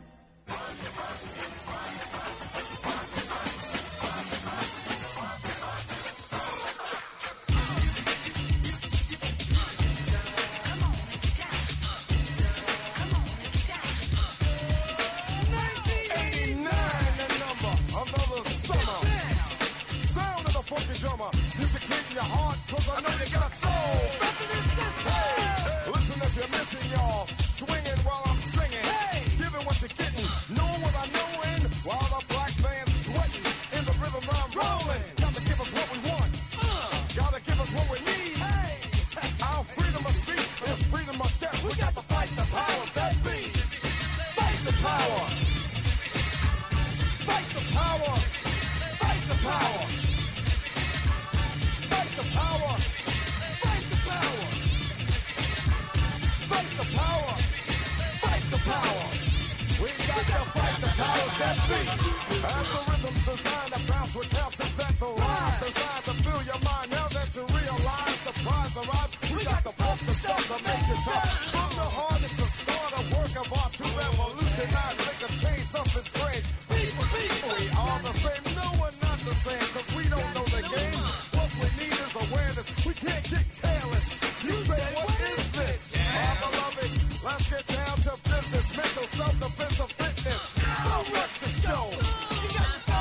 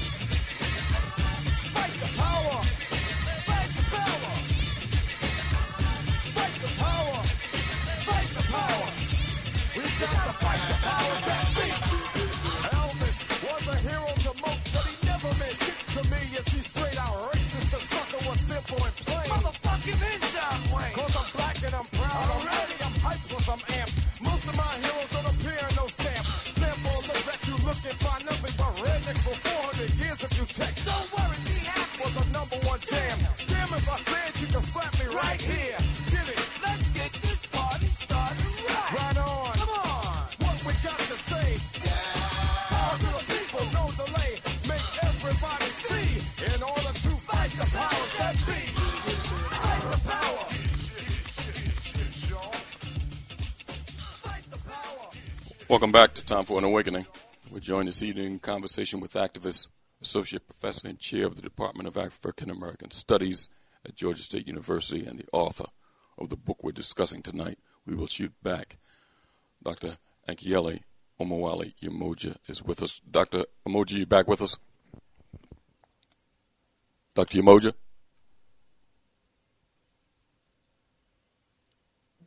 You back with us, sir? Can you hear me? Yes, I can hear you now. Okay. Let's go straight to the phones. 215 area code. Turn your radio down. Yeah, hello? How are you? Yeah, I'm doing fine. Yeah, I'd like to make a statement and ask a question. The statement is, when I grew up in North Philly, on both sides of the street, you had men who came up there from down south and they went hunting. And we had guns on both sides of our street. My father, he had plenty of guns in the house. And during my 15 years in that neighborhood, none of the houses was ever broken into. You had no burden. We respected one another, but also they knew the consequence they would meet if they broke in the wrong house. They'd get killed. Okay? The worst thing you can do is tell black people to disarm themselves in this day and time or any time of our history here in America. A friend of mine said him and his brother, they went to a gun show. And you know what the white gun vendor said to them? He told me, we don't understand black people. He said, white people would never give their guns up for groceries. And there's a myth that white people are buying more guns now since Barack Obama been president. That's not true. They've been buying guns all along. They've been teaching back in 1993. I picked up some guns at a Christmas Eve at a gun store. You should see the white people in there buying guns for their children. Right here in Philadelphia, they got 2 racing stations where they advertise guns every hour, on an hour, around the clock. One gun store, they even advertise the sale of silencers. They said silencers are legal. They sell silencers. These devils are not playing. They never stop buying guns. But you got these old bootlegging house Negroes who want to tell you to turn your guns in. For what? I would never turn my guns in. Never. And it doesn't make sense, man. Especially like a lot of black people want to move out to the suburbs and these little townships and stuff like that. And they say, I don't believe in arming myself. It's nice and peaceful out there. You better have a 50 caliber machine gun living out there around those crackers, man. They're out of their damn mind. It's foolish to put that nonsense in our head to be non-violent. Just like Malcolm said, if somebody break in your house and you get your gun to protect your home, that don't make you a burglar. When the Klan went on Elijah Muhammad's land and they poisoned some of the cattle, he said brothers down there with rifles. And this is the big myth that he didn't want you to carry guns. When one of the ministers called him and said, Mr. Muhammad, they shooting at us. You know what he told him? He said, shoot back. Now, you ain't going to shoot back at somebody with a Bible or Holy Quran. You need the gun in your hand. It's foolishness, man, to teach our people that. And the question that I have for you, this concern of Martin Luther King Jr., I don't know whether this is true or not, but I was told one time that Dr. King, in his latter days, that he began to work with the Black Panthers. And they had took him to a warehouse where they showed him this arsenal that they had, or weapons. And he was supposed to give a speech, and when he gave his speech, all hell was going to break out here in America as much as they can do damage with this weapon. I don't know whether it's true or not. A second question is also that in a lot of the marches that he was involved in, that a lot of the people around him were strapped. And I like to, I'll listen, see, to the answers to both questions. Thank you for your call, Brother Mo. Okay. Right. I never heard about a relationship or a meeting actually with Dr. King and the Black Panthers. So I have no knowledge of that. Now, were people strapped at his rallies? You know, Dr. King at times had armed security. He didn't advocate people having guns at rallies and demonstrations, but of course several people did. You know, that was a tradition in the South. He would argue against that because he felt like the presence of guns at demonstrations would alienate some of their liberal supporters. So, yeah, he wasn't for that. But there were times, and of course, you know, early on in his career in Montgomery, he himself was armed and had guns, and he was convinced otherwise. But, you know, there was armed security. In fact, it was mentioned, you know, Dr. King's involved in a rally in Mississippi, or not a rally, a march in Mississippi in '66. And one of the deacons for defense said Dr. King had to leave the general rally and go to another one, and go to a funeral, rather. And he wanted the deacons for defense to escort him. Why? Because he knew they were armed. He knew that they were professional at protecting people. There are other times during that same march in 1966 where Klansmen would attack the rally, and of course black people would be shooting back. And he was present at that time. So it's kind of a curious situation. But he definitely argued against it at rallies and demonstrations. But he did articulate that black people had a right to protect their homes, protect their lives, and protect their property. So, and he had respect, again, for the deacons for defense. Ralph, you had a comment? Yeah, Dr. Moja, I did. It was the brother that wrote the book, this nonviolent stuff. Stuff will get you killed. Get you killed. Yeah. And he Charlie said, Cobb. Now, I remember that brother said that there was a meeting between Dr. King and Bayard Rustin and a group of other activists at Martin Luther King's house. And what happened was Martin had firearms in his house protecting him and his family. And Bayard Rustin... Right, that was in Montgomery. Right, and he said Bayard Rustin had a problem with that and was very angry at the fact that this brother had in his home firearms to protect him and his family. So Martin, Martin was intelligent, and I appreciated that brother bringing that point home. I was just like trying to add on to some things that Mo was talking about, but that was one example that showed that Martin knew what time it was. Yeah, that was we got to put it in historical context, though.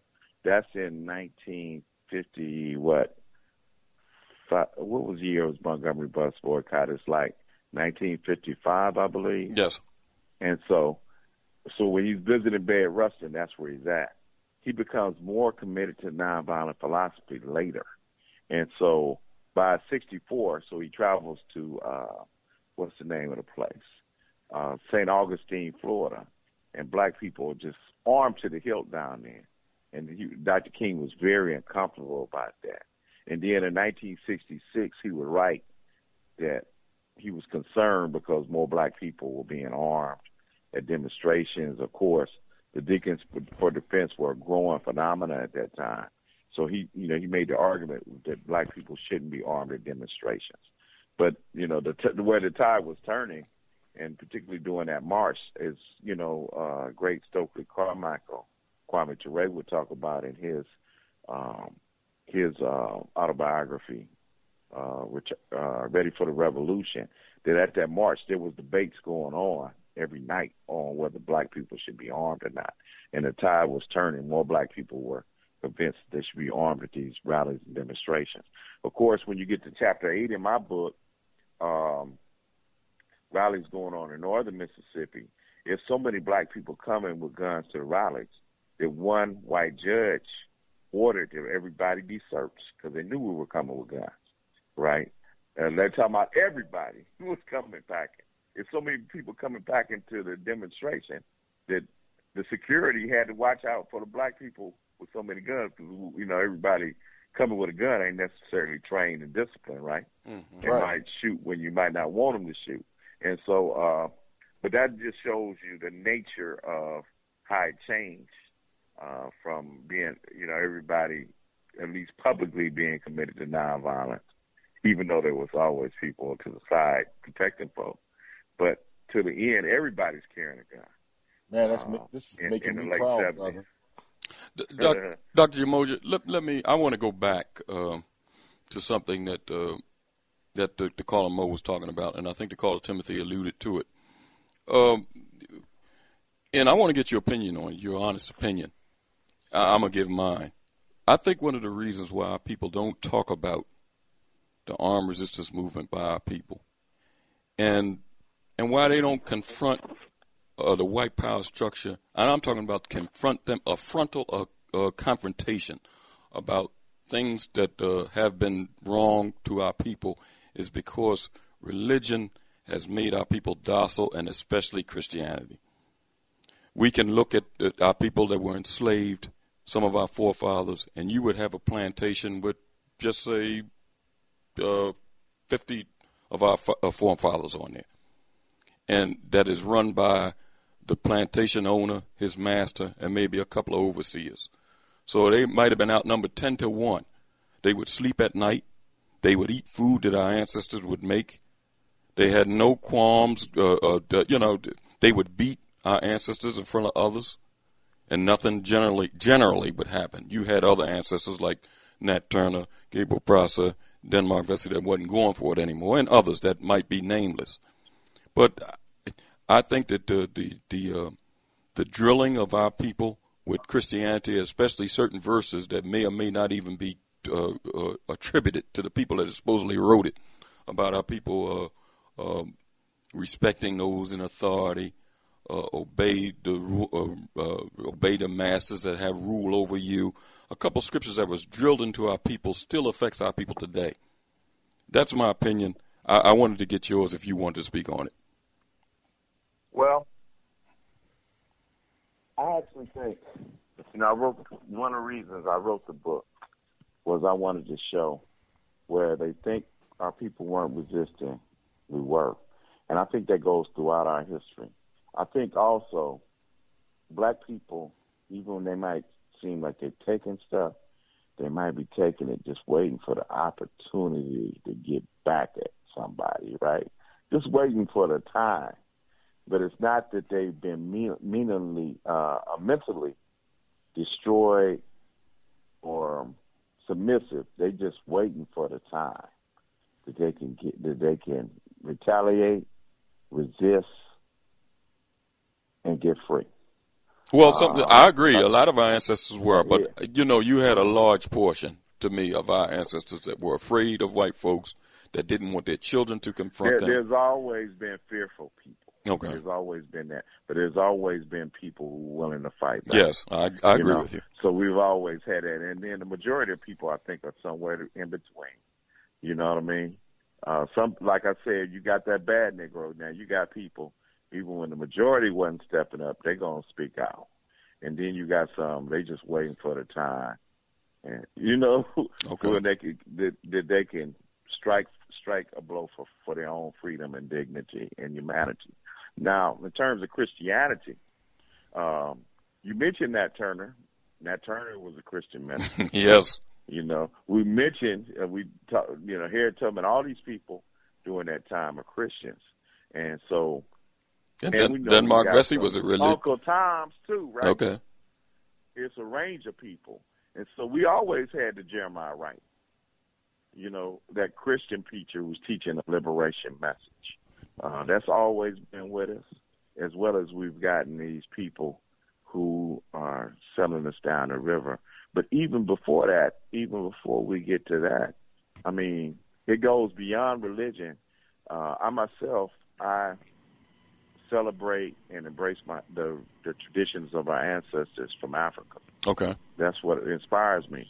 But I know even then we had some African priests on the continent who helped the enslavers, who cooperated with them and collaborated with them. You feel what I'm saying? Yes. So it goes beyond religion. You got betrayal and you got people who collaborate with our enemies, it goes beyond faith.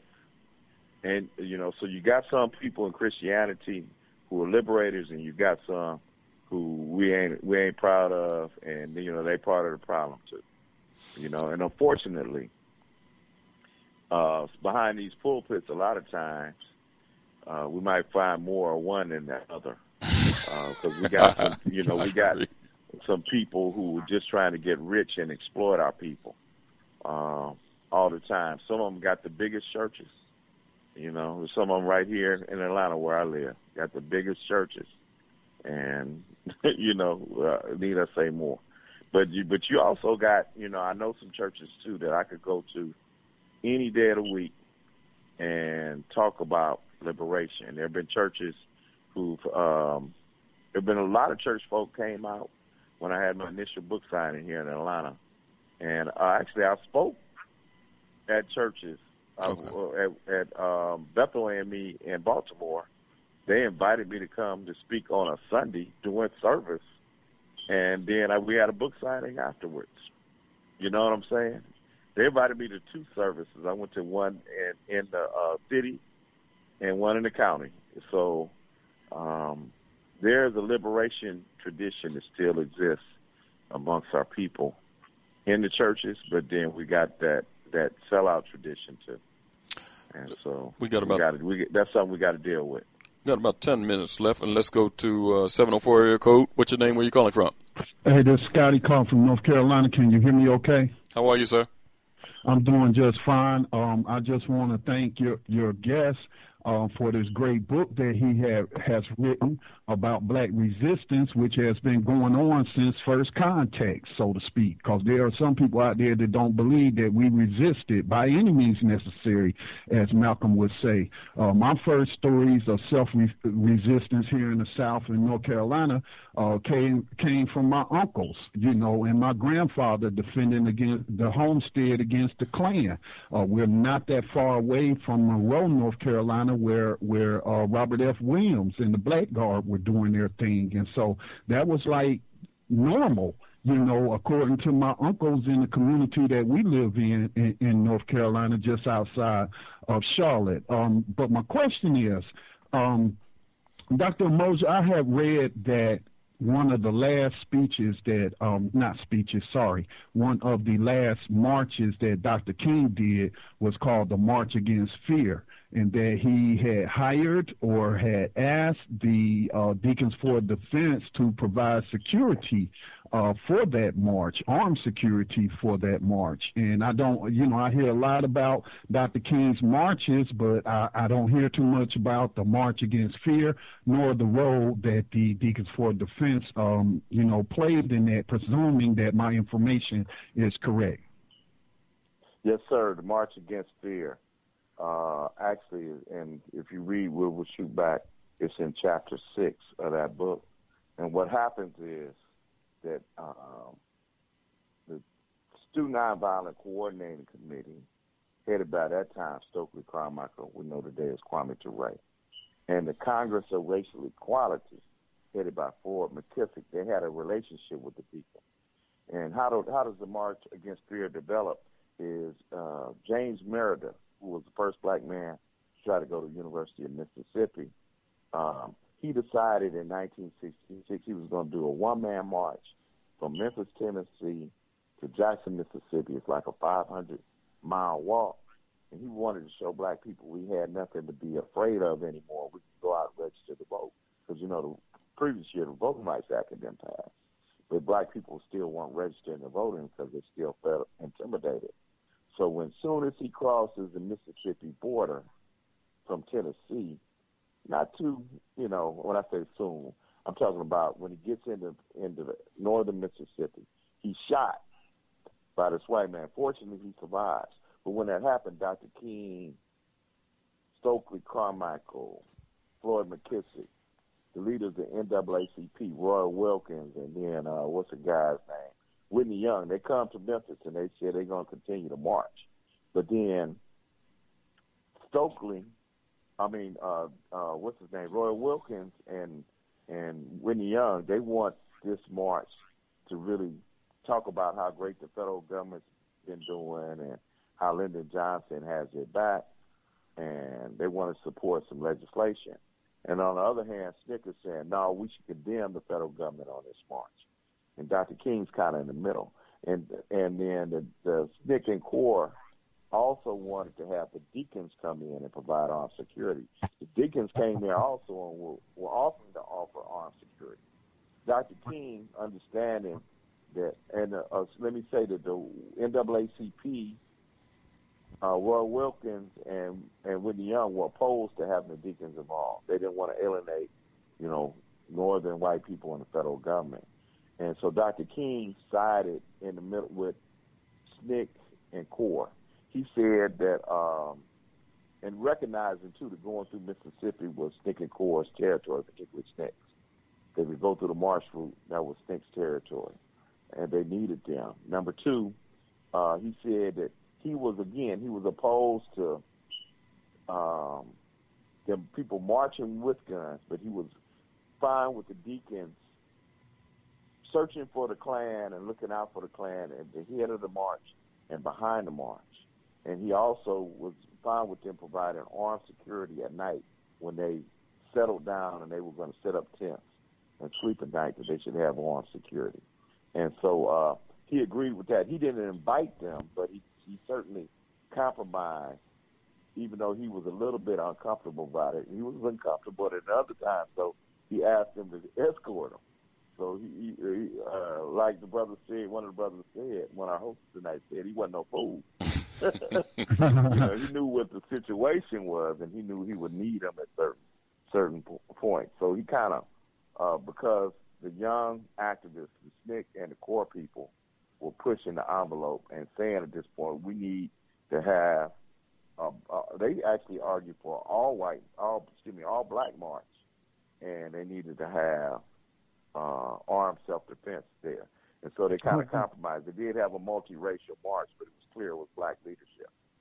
All right, but thank you for clarifying that bit of history for me. And y'all have a good night. And been a great program. Great to listen to you, sir. Thank you, Scotty, for your call. Thanks for your question, brother. Dr. Umoja, we're coming up on the end of our program. The 2 hours went quick, and we haven't even tapped the conversation and some of the things I wanted to get to talk about. But this thing is going to continue. Maybe I'll come back another time.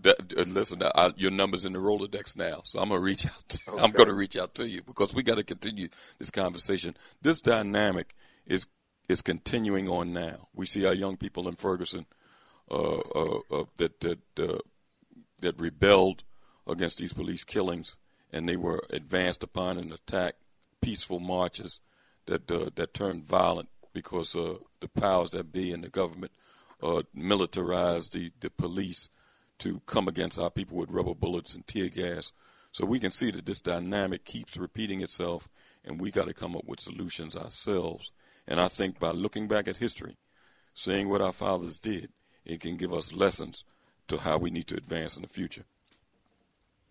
Yes, sir. I want to thank you for being with us. And before we leave tonight, Dr. Umoja, give us how the people can reach you, if their websites, how they can get the book, anything you want to give us. Go ahead. Yes, sir. Well, they could check out my website, www.akumoja, that's A-K-U, M as in Mary, O-J-A.com.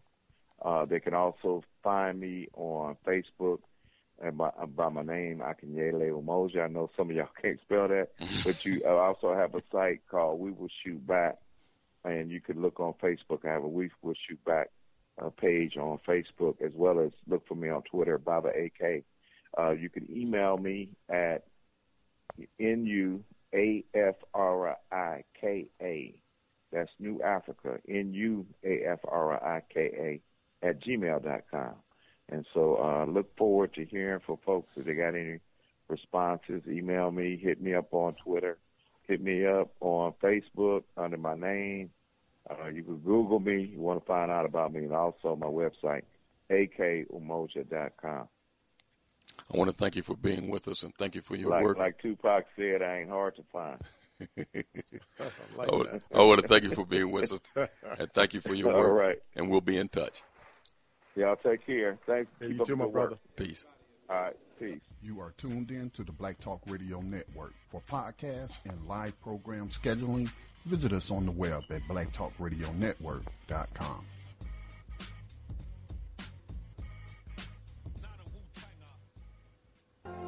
All Insurance Incorporated, an African-American owned and operated insurance agency and business for over 20 years, located at 231 Southeastern Road in Glenside, PA, with other offices in Germantown and West Philadelphia. Call now for commercial insurance quotes, homeowners insurance quotes, automobile insurance quotes, notary and tax services, representing over 15 major A-rated insurance companies, offering a discount on all notary services when you call in for a free quote. Call this number, 215-885-2444. That number is 215-885-2444. 215-885-2444. All Insurance Incorporated.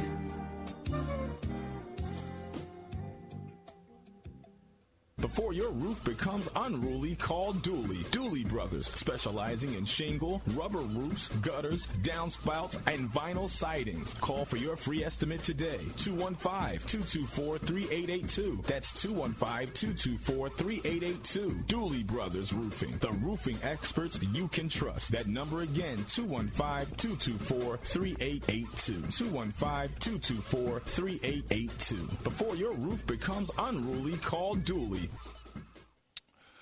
Welcome back to Time for an Awakening, and again, I want to thank our guest that was with us this evening, activist, associate professor and chair of the Department of African American Studies at Georgia State University, and the author of the book, We Will Shoot Back, Dr. Akinyele Umoja, and I want to thank him for being with us this evening to talk about the book. Brother Reg, Brother Ralph, interesting discussion with Dr. Umoja. Yes, sir. And be looking forward in the future to having him back on, because a lot of things is happening all the time. And I really didn't get a chance to even scratch the surface of some of the things I want to discuss in the book. Ralph brought up quite a few things that I would like to go right into. So we'll reach out to him and get him on in the future. Well, before we take leave for the night, there's a lot of things that have been discussed that are ongoing problems with our community. Mm-hmm. And with this program, Time for an Awakening, what we like to do is to have solutions for our people that are fed up, tired of hearing the same old rhetoric, want some new leadership, want some new vision, want to take action. Please spread the word. Be one of the million. We have a movement that's serious. Become one of the 1 million conscious black voters. Spread the word, become part of an initiative. If you want some more information, please go to the website, iam1ofthemillion.wordpress.com, or do a Google search. Become one of the million conscious black voters and contributors. You can make a change. This is an organization that is trying to make a movement, trying to do things for our people and have solutions. Instead of listening to the radio program only, become active, do something. Here's a chance if you want to participate. There's T-shirts. I am one of the million, $20, very nice T-shirts. I purchased a couple yesterday. Brother Ralph purchased a couple yesterday. Come on, let's support an organization that's trying to do something for our people.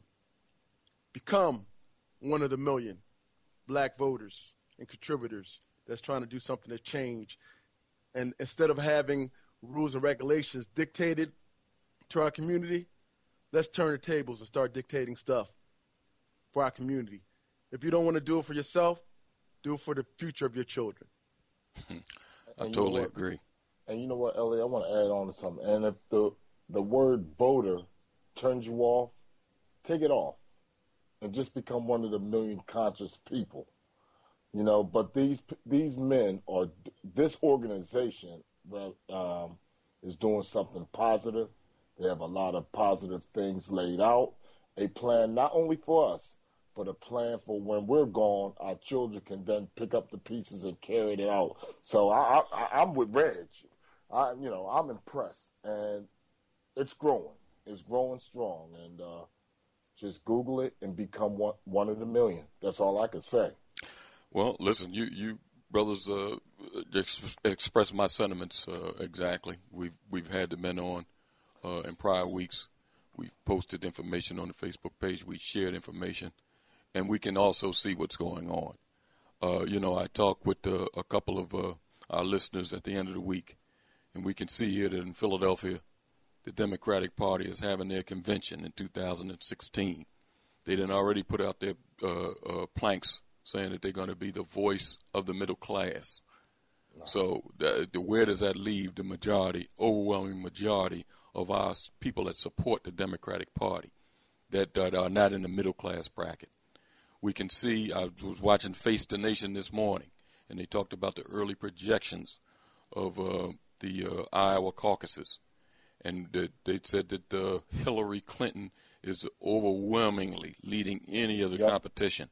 So if we want to keep repeating history and being fools again and with the same old dog and pony show, or we can make a change to help our people, to help our children, and to move our people in a different direction. The choice is ours. Let's make the right choice. Hey, Elliot, one more thing. Watch the house Negroes, because they're going to be coming up. They're getting this thing in order. The plantation is coming to Philadelphia, and they're sending out they're getting their house Negroes ready. So we are going to be bombarded with a bunch of propaganda, man.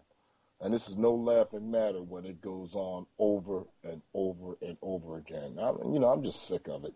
Well, hopefully we'll be the voice of the one crying in the wilderness. We'll be the voice of reason for our people, because believe me, I think the majority of our people are fed up with this foolishness. They might not voice it. You might not hear their voice, but they're fed up with this stuff. They're fed up. You can see it. Uh-huh. I want to thank everybody for listening to the program this evening. Lively discussion as always, and we'll be back next week, Lord willing, to continue on this path towards an awakening. Peace.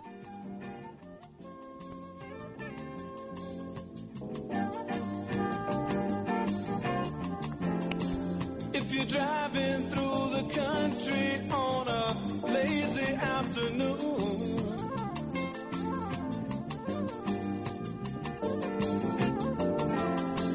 or you're watching your children playing after school,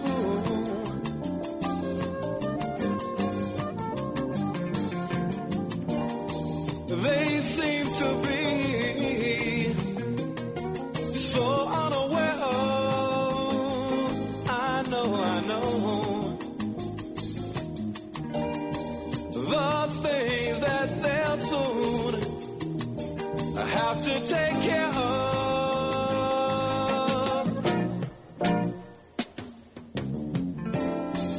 We've got to do something, to save the children.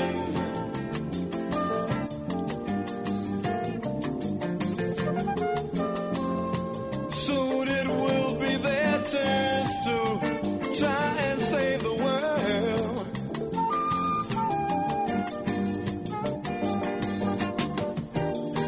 Right now they seem to play such a small part of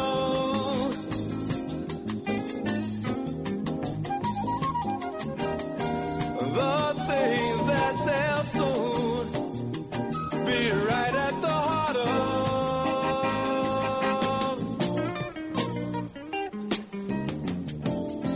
My little Tommy, he said he wants to be a fireman.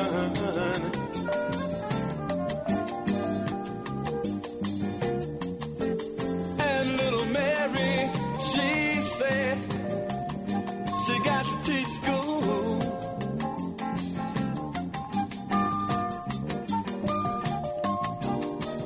If we know, all we say we know about the problems,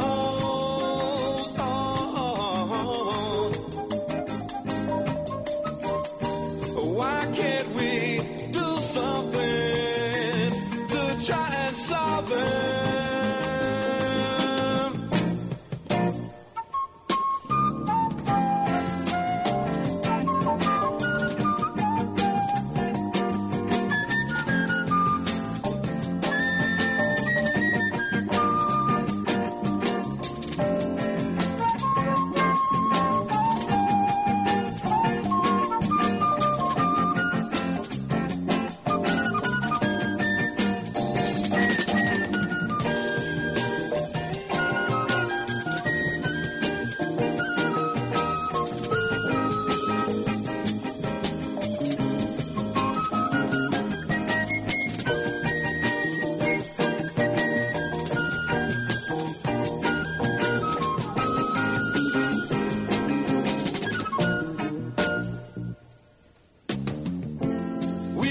got to do something, yeah, to save the children.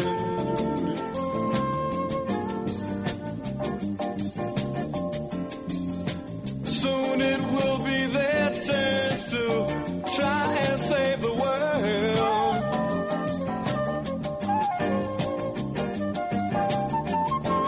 We've got to do something, yeah, to save the children. To save the children. To save the children.